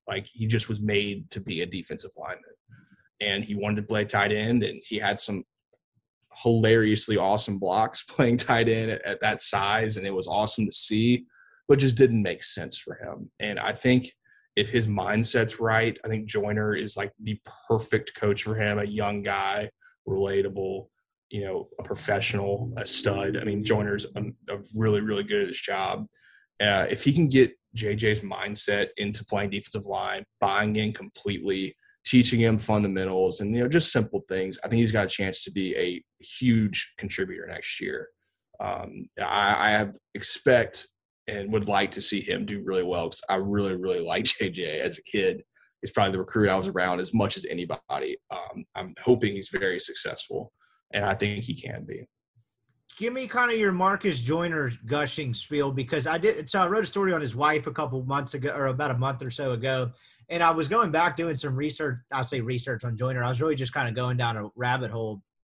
And a couple of things stuck out. One was a press conference Sam Williams had from October, where Sam Williams, a guy, in this modern day and age of college media access, I won't say I spent a ton of time with him, but it was a guy I sat down with for an hour for a different story one time. And I feel like I got some insight on like how he handles media and like what he's like, surface level, what he's like. Not a guy that's just going to gush over anyone just because you asked him a question and asked you to give him a canned answer. But he really went into a lot of detail about how much Joyner had changed his mindset as a player and really give him a lot of credit for his ascent last year. Yeah. And then another thing I went down was a video of Joyner, who I don't remember if he's a GA or whatever at Ohio State, but he just like, he's given one of those like practice pump up speeches, but he has the entire room's attention. Even a man sitting back there who was the head coach of the program at the time, at Urban Meyer, to where like Urban Meyer always has something to say, was just kind of mesmerized, like bobbing his head in the background as Joyner's just saying a bunch of shit to fire some guys up. What do you make of him? I feel like that's a superstar on this Ole Miss staff that maybe doesn't – I hate to say don't get the credit, because I think people know he gets his job, but maybe he's not gotten the shine that he maybe deserves. So I've never met Randall Joyner. I left the team right. He came on before he got there.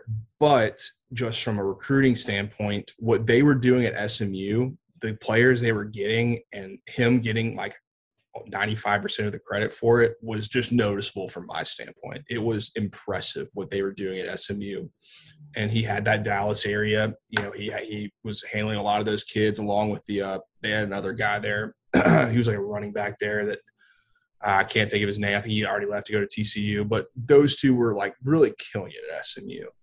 And then he comes here, and just knowing who was there before and the way that the line played this year, it was just night and day. And especially with Sam Williams and what he was able to get out of him, he's just really impressive. That always comes off as kind of a demeaning thing to say about, a young African-American coach, where you know what I'm saying, but that's not. Yeah, but I know what you're getting at, because like race part of it aside, there's some people when they talk, they're like very captivating and you pay attention. And even just interviewing for 30 minutes that story, not that I'm not paying attention to other interviews, but like you're very much hanging on to every word he's saying more. So some people just have that knack about them. It's just they present themselves impressively. That could go man, woman, black, white, whatever. There's some people like that, and he seems to have it. Yeah, I think you know what I meant by that. Yeah, no, absolutely. And of course, I knew people on the staff, and I'm talking to them like how the new coaches and all that, and every single person's like, Randall Joyner's the man.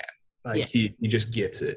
And yeah, the young superstar. He's done a really good job recruiting, and it's always I've always said this: recruiting is just like 85% effort and 15% being that guy that can just get it done.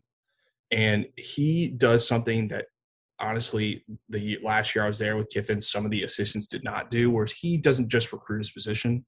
He recruits his area as well as I've seen anybody. I mean, getting the guys from SMU and TCU, that's clearly Joyner. Kind of working on some of these Texas kids in this next class, it's clear that Joyner's kind of heading a lot of that up. And that's where it really shows you, like, okay, is this guy just going to be a position coach, or is he going to be a coordinator and then a head coach, because he gets it? And it's clear that he just gets it. It's a fascinating point. I never thought about like the recruiting the area versus the position. It's fun. Yeah, you said it. You set it up however you want to set it up. Some people will do the assistant coaches. It's first your area, then your position. And then ancillary, or first position, then area. And I've always been, you have to recruit your area first, because if a position coach leaves, you need to have a backup. If you're an area kid, you have your area coach and your position coach. Hopefully that person is different, so you have multiple relationships on the staff.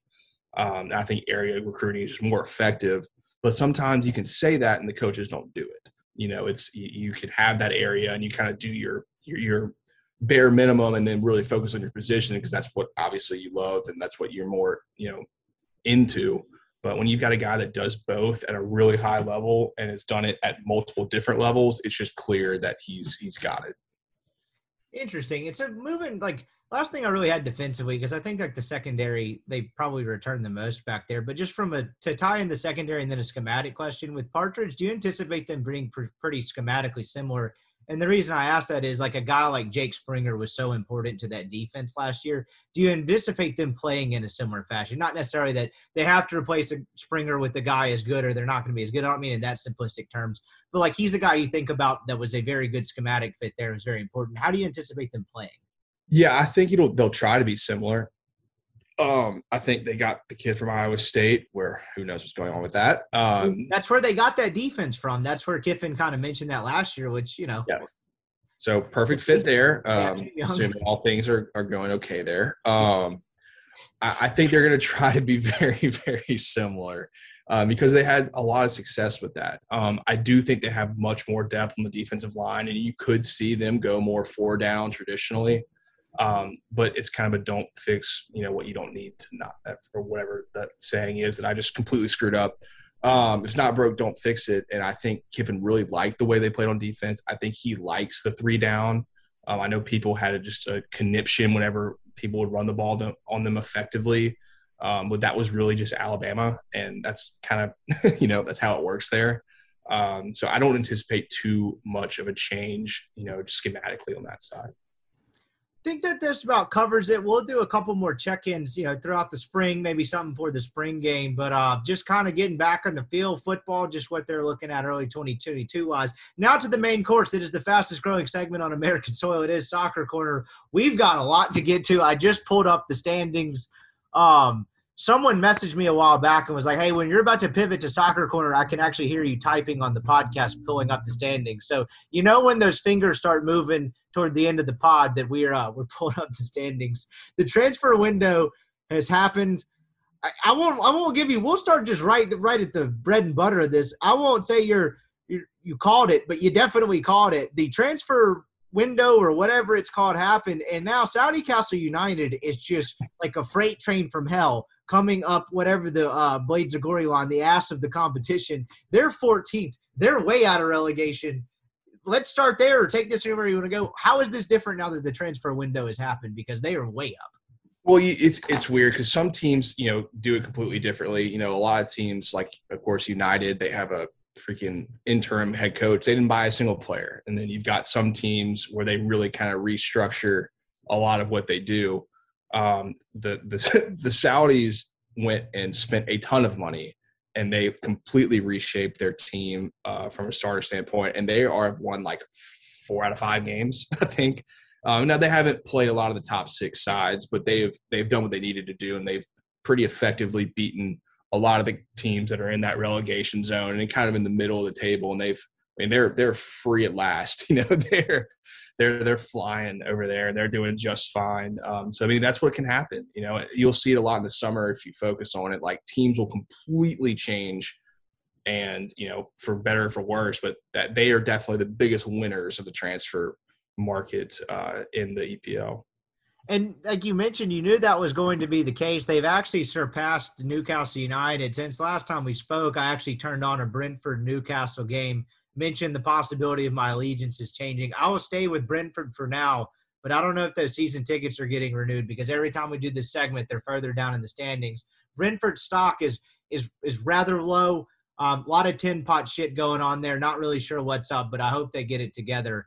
Yeah, they're going to be okay. They're 8 points clear, barring a literal disaster. I think they're going to be in there for a second season, which is huge for a team like them. You get the extra money, the extra ability to buy more players. They brought in Christian Eriksen, who I think I might have texted you about this, but he was the player for Denmark who almost died of a heart attack during the collapse on the field, right? Yeah. Yes. Collapse on the field. He's an incredibly well-known name. He played for Tottenham. He's played for Ajax and a bunch of really, really big teams, Inter Milan, and he's come in and he's healthy and he's really changed that team. They're going to be just fine. You're going to be okay. In all seriousness, I watched a few English Premier League games, particularly as football kind of fell off the slate and we were in that basketball season that's not college baseball. But honestly, the fact that the games are in the morning, I watched a few of them. And what I didn't realize you could pick up from the broadcast is yes, I get the teams at the top, Man City, Liverpool, Chelsea, whatever, have better players and spend more money. But there's huge effing deals on every single one of these teams. There's international superstars on pretty much every one of these teams. Like there was like Watford or Everton or something. I was watching like a piece of one match, and they were talking about this guy, and like he had like they showed like his resume, and I was like, damn, this guy's done a lot in soccer, and like I've never even heard of this team. I guess I didn't realize that like there's still great players on these bad teams. It's this difference they don't have very many of them. Is that kind of fair? Some of those dudes maybe chase the money, or they're slightly past their prime. Yeah, a little bit of both. I mean, I guess a team like Everton, where you would, I guess if you're new to it, you'd see them at the bottom and be like, "The hell's going on there?" And that's what you should be thinking, because they've got a striker, Richarlison, who starts for Brazil. Like he is the starting striker for Brazil, and he plays for Everton. And they just can't get it together. They had to fire their coach. They've got Frank Lampard, who's a Chelsea legend, is coaching them now, and they're trying to figure it out. Was Lampard once the coach at Chelsea? Wasn't that a short stint? Yes. Did I have that right? Yes, that is correct. He was at Chelsea, did not do great, got rid of him, and now he's at Everton. And they're slowly but surely figuring out. Only three clear of relegation, though. You mentioned they are in trouble figuring out, but like that's only 3 points out. No, definitely. It's one game. That's one loss away from, being in that spot, which for them would be just a ginormous disaster. But yeah, I mean, all these teams, Leeds, we could definitely talk about them. They hired an American coach, which is unheard of. I don't know if he's the first Premier League American head coach ever, but he might be. I don't think they had to have had one at least at some point. And they've won 2 in a row now, but they've got elite players. One of their midfielders who's been injured is the starting midfielder for England. They have, a guy, Patrick Bamford, he's always hurt, but he has been one of the better strikers in the league, and they're 16th. They got all these teams have tons of talent. I mean, it is the most expensive. It is the best league in the world. None of these teams are scrubs. They will go and they will beat the crap out of a ton of different teams. That's why it's just so competitive, and these teams are they're just different. What's up with your club? 6th. Shit show.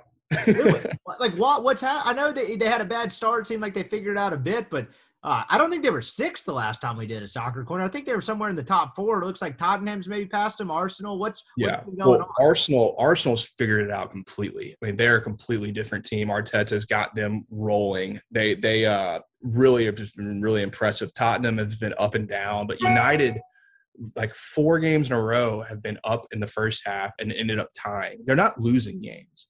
They're just tying so many games. They're up 2-0 against West Ham. Aston Villa 2-2. They're up 1-0 against Watford. Ends up being 1-1. They just cannot get over the finish line. They got knocked out of the Champions League against Atletico Madrid at home last week. So they're out of all competitions.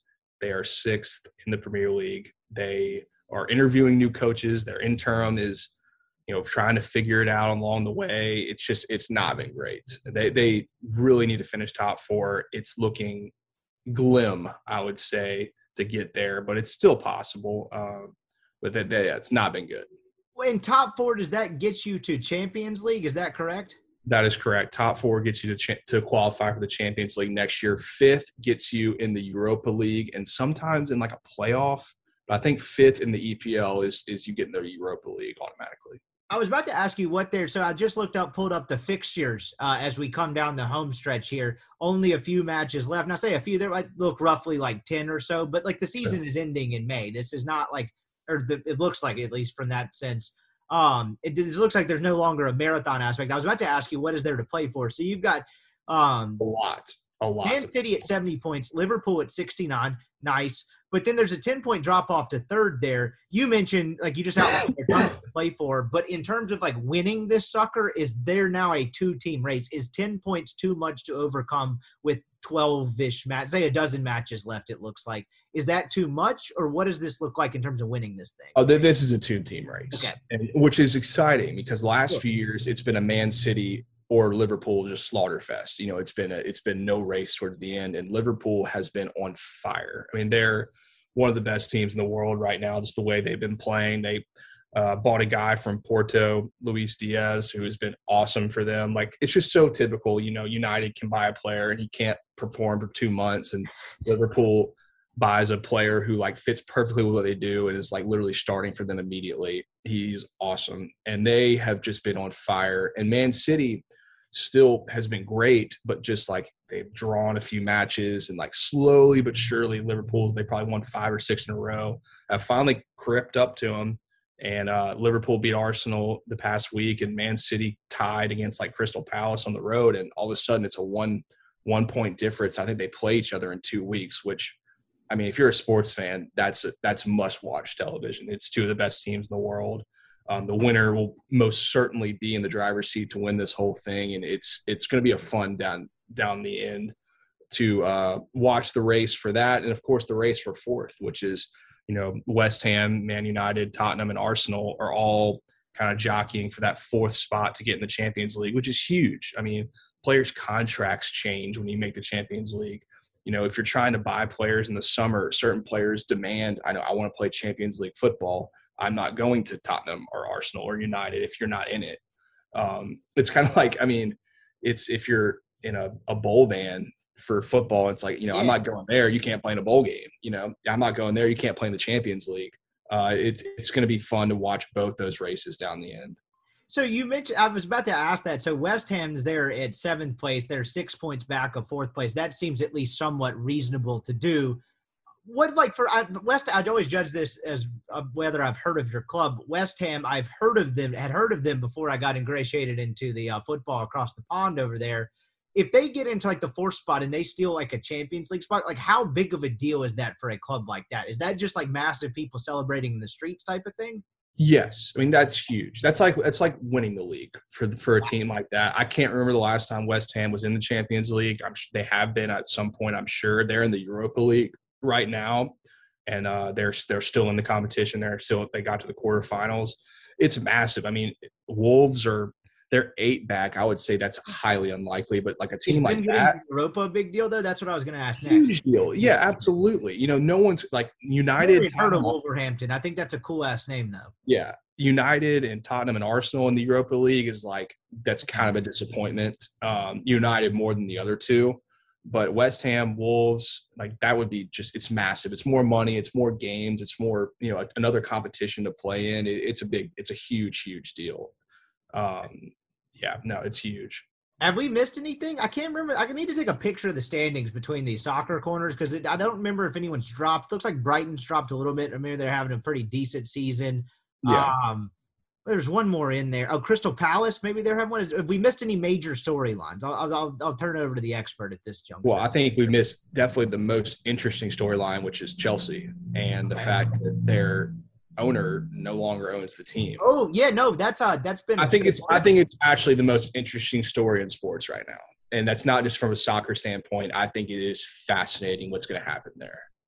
What is like? So he had to recap it in general terms. He's a Russian oligarch. He was basically forced to sell the team immediately. Which, look, if you kept up with sports at all, like selling a team is not like, hey, you want to buy this? Let's sign a contract. Let's get this done in a couple of days. Sometimes selling a team can take months and even into a year. But this has had to happen fast. What is actually going on here, as best as you know?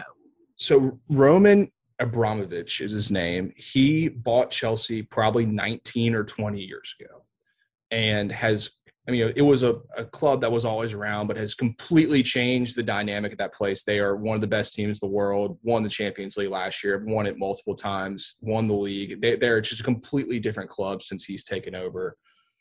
He was basically, his funds were held, they were sanctioned, and he was forced to sell the team. And he came out and kind of had a statement like, we're going to do this the right way. I'm going to put it in kind of a trust, and then we're going to figure it out. And then eventually, like the British government and Russia, they're like, no, we're not doing this. Like you have to sell this team immediately.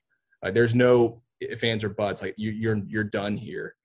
And now they're in the process of getting bids and trying to sell this team as quickly as they can. They have been barred from selling season tickets. Wow. I saw they had to get like plain blue jerseys there for a bit as the sponsorships. The sponsor has left them. It is crazy. It is. I mean, this is a $2.5-3 billion, franchise team club. I mean, there's only so many of those in the world. And I think you've seen, if you kind of followed it, I mean, everyone's coming out of the woodworks to try to buy this club. And someone's going to overpay. I mean, I saw the Ricketts family that owns the Cubs wants in.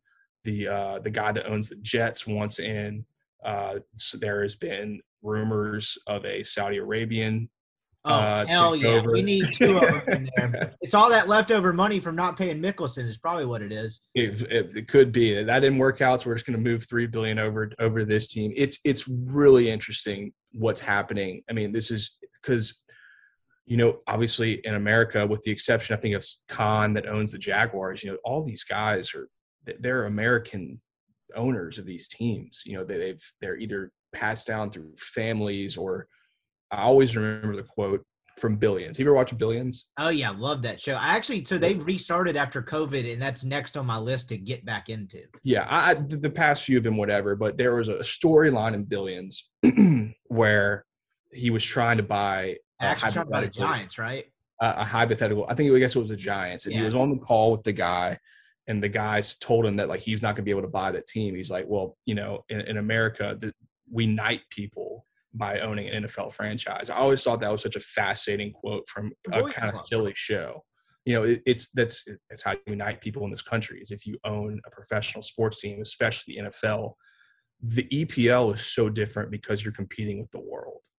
And I think there's a very interesting kind of storyline from this is that, what is world football, world soccer, and really all franchises, like what is your moral compass with how you handle these billion-dollar businesses? Because in world football, you have these sovereign governments owning these teams, and now you're seeing the ramifications of what can happen when you have a semi-shady owner of a franchise like this. And it always makes me wonder, especially with this Chelsea deal, what would happen if this happened in the U.S.? It would, if that something was sanctioned or somebody like had to sell their franchise immediately. I know you've seen it with, some controversies like Donald Sterling and the Clippers. But it's not the same. Not the same. It's not the same. It's also not the same quality. I know they paid a lot of money for the Clippers, but that's not Chelsea. It's a completely different deal. And I don't know if they're going to fix it. I don't know if anyone in America cares about it. I don't necessarily know if I care about it, but I thought it's just fascinating the way that this whole Russia-Ukraine deal has crept into sports, and at one of the highest levels, having someone like this with clearly weird intentions owning a club like this. And, I think this is something you can learn this lesson in American sports. And I don't think enough of the casual sports fan understands this unless you're a fan of a professional team with bad ownership. But ownership is everything in professional sports. If you have a crap owner, sometimes you can overcome it, but you really don't stand a chance. Look at the Knicks.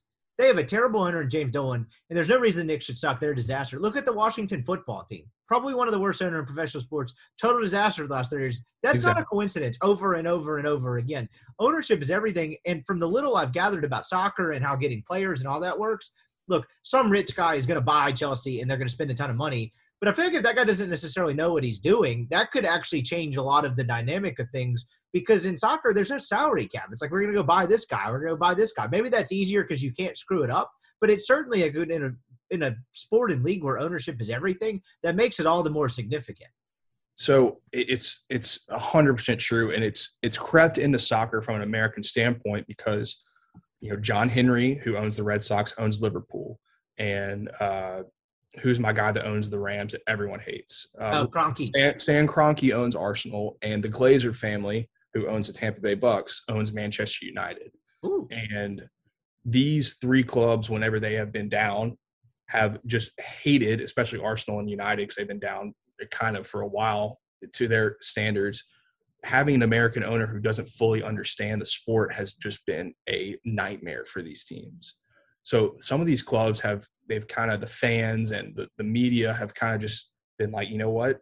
These other Saudis who pay all this money and get the sport and love it and just don't care, I think we might be okay with that because our team is going to benefit from it. See Manchester City, Paris Saint-Germain, who are owned by these just conglomerates, Saudi, Qatari, whatever they are. They just don't care. But now you're seeing what happened with Chelsea when you've had that kind of bad ownership, and the owners are everything in soccer because they pay for these players. I think Abramovich had a $2 billion loan outstanding to Chelsea because he spent so much money and he's not getting it repaid. He's just like, that's not what it's about. And he probably doesn't have the option to have it repaid for paying for all these players and, renovations or whatever the hell goes into that amount of money that he spent on this club over 20 years.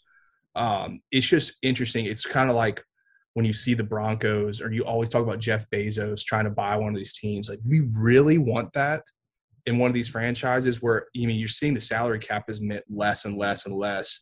It's hard to imagine having an owner being like that and then having to have the morality of being like, okay, this can come back to bite us dramatically if it goes wrong. I think you're seeing that with Chelsea. I think they'll be fine, but they're in a shit show right now. Some of the sanctions are crazy that they're having to deal with. They have no bank account.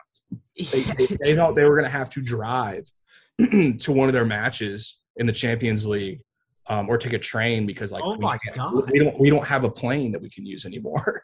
We don't have a bank account that's functioning right now because our owner is being sanctioned for war crimes in Ukraine. It's one of the craziest stories in sports. It is fascinating. Yeah, like, you think college football is wild. Like, we don't have stuff like that. It's like, well, Texas A&M and Texas Tech and TCU, they're actually not allowed to go to a bowl game this year. It's like, wow, paying recruits. No. Greg Abbott took the National Guard and invaded Mexico. Like, they're out for a bit. I didn't even know you couldn't even dream of stuff like that. Like, that's wild. I'm actually fascinated to kind of continue to monitor that. Last soccer thing, you tagged me in something the other night, I think. U.S. national team sounds like they're in trouble. So feels like this is what happens every year. You're not wrong. I say every year. Every fourth year, it's like they're fine, they're going to qualify. It's like they're not going to qualify. Why are they not going to qualify? What's happening? Fill me up to date. So they're currently in second place. They're tied for second with Mexico, which means they're technically qualifying right now. Their last 3 matches that start on Thursday are at Mexico, home against Panama, and at Costa Rica. Okay. A listener listening to that would be like, okay, Mexico's going to be in trouble, but Panama and Costa Rica, we should be fine there. So they need 4 points. They need to win one and tie one just to get in. Canada's basically already in, and then the other 3 spots are kind of up for grabs. And if you don't get that, you go into a playoff against like New Zealand or something. But it's weird. I don't never seen how that works. Sometimes you just don't do it. They don't win in Mexico. They don't win at Azteca. You just don't do it. I remember that. That's the Mile High of the South, or the southern border, I should say, not the South.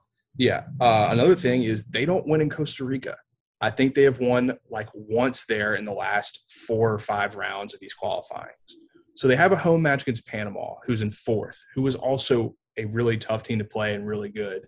They also have to do this without Weston McKennie, who's probably been their best player during qualifying. Serginho Dest, who plays for Barcelona, is hurt. And Brendan Aronson, who plays in Salzburg, who was in the Champions League, he is also hurt.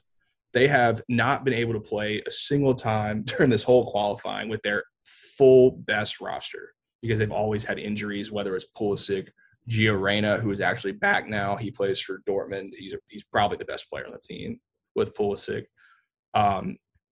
But it's not just that, but you have to kind of figure out they play 3 games in 9 days. So you're not going to play the same 11 starting every single game. So there's a conversation. It's like, well, do you kind of just give up the Mexico game and try your best to draw and then, get your full team out there for Panama, win the home game? But then you're kind of laying it all out in the line on the road at Costa Rica where you haven't been overly successful. It's not a disaster, but it could be. It's very, very, very interesting. You may outline that at the top, but I got a phone call. Huge day in the grease industry, but it screwed up my audio for a second. But how did we get here? Like, how were they fine and then they weren't fine? Like, how did we get to the point where you're sitting there thinking, oh man, they might not be in trouble? Like, it seemed like, I can't remember what the match was, but I feel like it happened right around the time we did the last podcast where it's like they had a decent result. They're fine. What has happened to this point that makes them potentially not fine, or is this just kind of how it goes? It's pretty difficult to qualify for the World Cup in CONCACAF. There's 4 teams. They've had just bad results. I mean, starting off, they tied 0-0 at El Salvador, who is the worst team in the Hex. Not great. The next game, they were up 1-0 on Canada at home, and they gave up that lead. So that's the team that's number 1 right now. They're basically in. So you had that game and you lost it. Then you go to Panama and lose 1-0. You win a few in between there against Honduras and Jamaica. You're basically, they're just not getting any results on the road.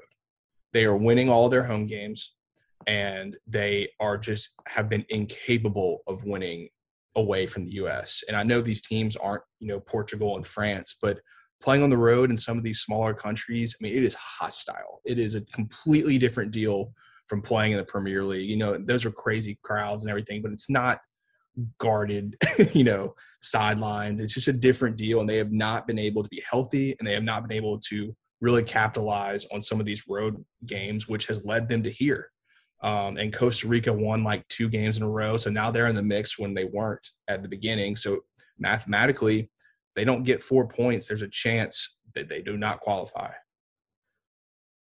Yeah, the road part of it is fascinating to me because I've read a decent bit about this, and it's like, look, not to be insensitive, but I think there's a far cry from like mustard bottles at Neyland Stadium and then like, hey, what's the metal detector situation down there in Costa Rica? Like, what's going to be up in the stands? That type of deal. Like, what do we have going on here? So as we a little bit different, yeah, just slightly. It's a lot of stuff going on.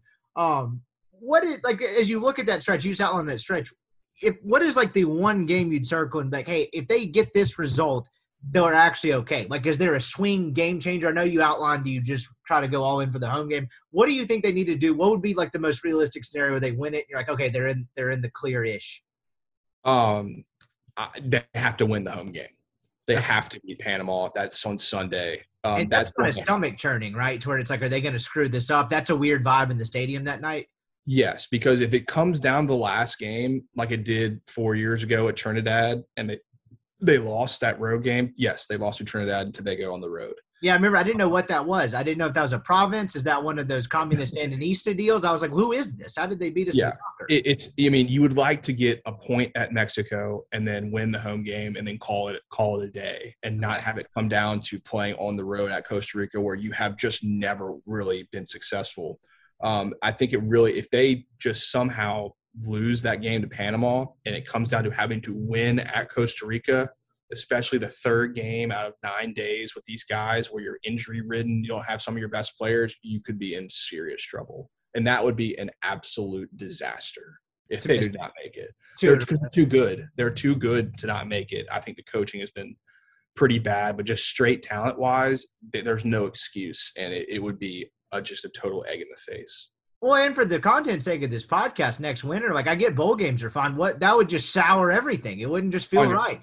It felt terrible 4 years ago when they weren't in it. It's like, man, like I love this. I'm going to watch every game, but there was nothing like watching the U.S. play in the World Cup at the years before that. Even if you didn't give a shit about soccer, you're still watching those games, and they had some just amazing finishes. I mean, it's just the Landon Donovan Algeria thing. I don't know the next thing about soccer, but I remember watching that. I was still in like high school, middle school, whatever was the top. Like that was awesome. Like I actually got into it. I know exactly what you mean. Exactly. So you can't have that. That would be a disaster.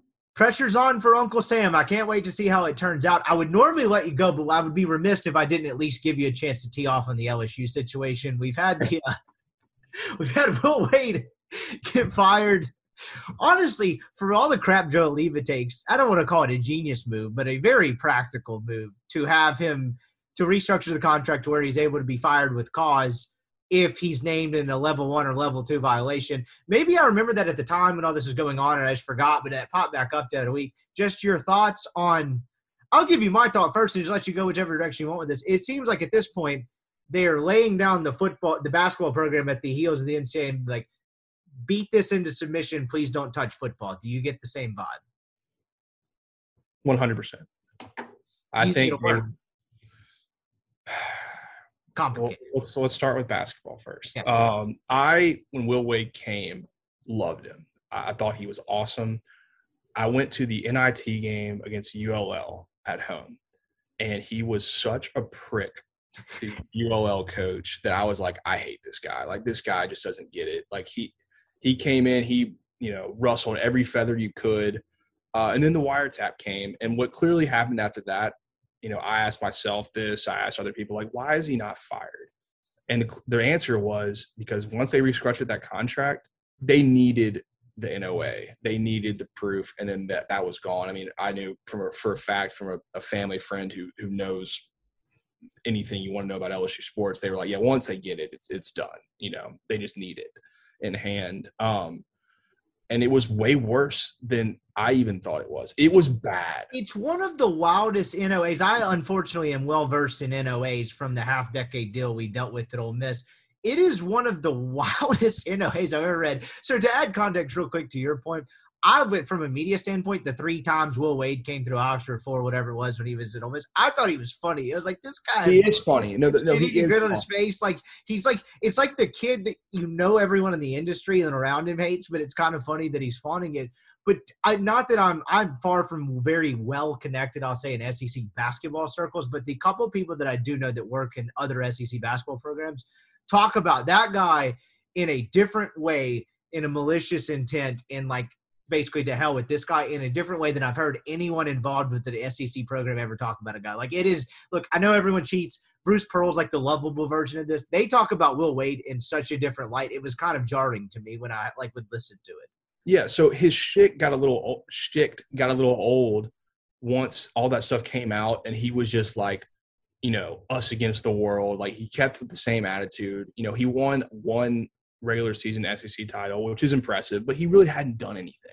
Right. And his namesake was tied to this wiretap, and he was just keep on keeping on. And then it all comes out, and he's fired like the second later, because that's exactly what he meant to that program. The LSU football stuff is tied to it as well.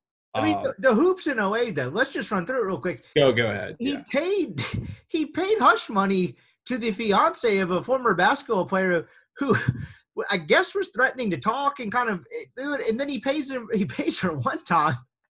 She goes back because I guess she bought a car or whatever the case may be. It was like, this guy has no leverage. I'm going to squeeze every nickel and dime out of my can. And he sends her a text message. It's like, hey, look, you said we were done the first time I paid you.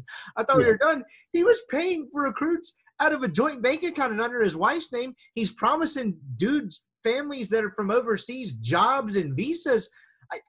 As bad as the Ole Miss stuff, whatever you want to make of it was, I know they got the dreaded lack of institutional control. I never saw reckless abandon in Ole Miss's NOA either way, and that was in there like 3 times in LSU's NOA. It was insane to read, and I'm not surprised by anything in this industry anymore. It was what I heard was coming. I heard it was so much worse and like laughably bad that he was going to be fired once it came, and all they needed was it to come. I think LSU fans and media, like some guys I listen to a lot, like Collada and Moscona, who I like but sometimes are a little biased, they even had to completely change their tone once they saw it. They of course, they're all in the mob mentality, like, Will Wade against the world. Like, the NCAA has no balls. Like, they're not going to do anything. And then they saw it, and they're like, oh, no. Like, this is way different than what we had heard and expected. I get it now. And you've kind of seen that transition. And then somehow, I mean, I don't know what the sanctions are going to be. Maybe it'll be enough. They had to fire their coach, but they hired a hell of a basketball coach. What the hell is that? That happened today. I couldn't believe that. I saw that. I actually made a comment on a podcast we recorded on Sunday. I got a mailbag question after it. I was like, I saw LSU had some smoke with Matt McMahon, surely someone will get in that guy's ear and he'll wise up and not actually take that job. Guess what he does? Take the job. Scott Woodward, round of applause. I don't know what he's doing. I mean, I know what he's doing. You see the guy got the 7-year contract. If they get a multi-year postseason ban, it's 8. So congrats on your 8-year contract, Matt McMahon. Like, it's just amazing to me. Congrats to him on that.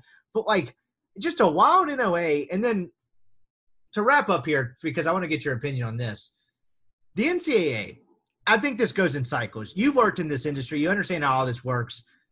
I think, people talk about the NCAA has no balls. You're talking about the Moscona angle. And for a while, I thought that. I was like, LSU's just sticking their – because I didn't know the inner workings of it. LSU's just sticking their middle finger to the NCAA. You're spineless. You're becoming obsolete. This NIL stuff's going to run you to the ground. That's not actually how this works. And if you remember, the NCAA botched the Miami thing. They botched the North Carolina thing. I think is the biggest one. Yes, and the Penn State thing didn't really stick. And so when Ole Miss came around, I have not – that kind of rubbed the NCAA's noses in it with the way Hugh Freeze acted. This goes in cycles, and they look to make example of folks. And they, whatever you, unbiased, biased, whatever, they made an example at Ole Miss. When you look at what Ole Miss actually did versus what they received and how the public shit show and how that dragged out, they 100% wanted a pelt on the wall and to make an example. We still run the show here. This feels like the home run swing of all home run swings. If they're going to actually claim they have some legitimacy in governing this sport, even though it's a farce of a government, sure, this feels like they might go nuclear. And I'm not a big believer in the NCAA, the big mighty NCAA, but if history tells you anything, they could nuke two programs pretty good here just for the sake of we still run the show here. And that's what feels like this is coming to a head. How much can they prove and how much of it sticks? I think you're right. The difference is I think the football program is going to be fine here. I don't think they get them. I think their basketball program is going to be in the gutter for a few years. I think they're screwed. 8-year deal might not be long enough. Yeah. Football-wise, it's a small part of the NOA, but it is in there. And the allegation and everything that happened there is really, really bad. There's no way around it. It's a terrible look. It's even more than they initially thought. They had a little bit more in there. They already kind of took the postseason ban, which was a genius idea. They were a 5-5 team, didn't even deserve a bowl, and they took it because who cares? It was a COVID season. Ogeron's not there anymore. Les Miles is not there anymore. And Scott Woodward is Mark Emmert's son-in-law. So what a Thanksgiving feast coming up. Like, how do they handle that? Obviously, Mark is not working day-to-day on stuff like this, but he's obviously informed. I just don't see them taking a hack out of that football program. I don't doubt that there's going to be more added on because they might not accept that bowl ban and think that that's enough. I would just be shocked if they pulled a two birds, one stone deal and just knocked them both down a peg. Not saying they shouldn't, because I think the football team needs – because the people that have done some of this stuff are still there, some of the administrative people, and that's always been my biggest thing. I think that's a huge problem, though not directly correlated with NOA stuff, directly correlated with some of the sexual allegations and stuff like that. Those people are just still there, doing their job like nothing has ever happened there. And maybe they make a statement, and obviously football for that program is way more important than basketball, even though they've had real basketball success in history and even with Will Wade. I just don't know if they're going to go all out. I don't know if they have enough to go all out. And you've seen kind of with football, they really, with the exception of Ole Miss, of course, it's been a minute since they've really dug in deep on a team. And I think they have the ammunition to do it. Just not sure they're going to. I'm kind of with you in some senses on that, because when you actually look at the bulk of the issues, Will Wade was spearheading most of the level 1 violations, lack of institutional control. But what the level 1 violations are for the football, the Our Lady of the Lake deal, not great. But I'm kind of with you on that. I think football will probably get, I would say, hit moderately hard and then end up being okay, but that basketball program is going to get nuked. But I'm fascinated to see how it plays out from the appeals process. I was texting with a buddy of mine who covers it down there. He's like, okay, they're finally kind of be out of the woods. There'll be some clarity and all this. I'm like, no, this appeals process and all that, this is going to drag out a while. This is far from over. So yeah, it's not going to start. It's not going to end by the beginning of the season, I don't think. So hell no, no shot. It'll be dragging out. He is Weldon Rodenberg, Rippy Wrights EPL correspondent. Did a thing or two in college football for a while. I appreciate the time, my man. It was spring practice for the Rippy Wrights football podcast. We are entering mid-season form. We will holler at you again soon, my man. All right. Appreciate it, Rip. All right. That is our show. If you made it to the end, I really appreciate you making us a part of your day, whatever it is that you're doing while listening to this. Might do one of those segments again. Where do you listen to the show from? Those always produce interesting answers. Had a guy checking in a couple weeks ago letting us know that he had the podcast on while getting a vasectomy. Hope all is well with your balls there, pal.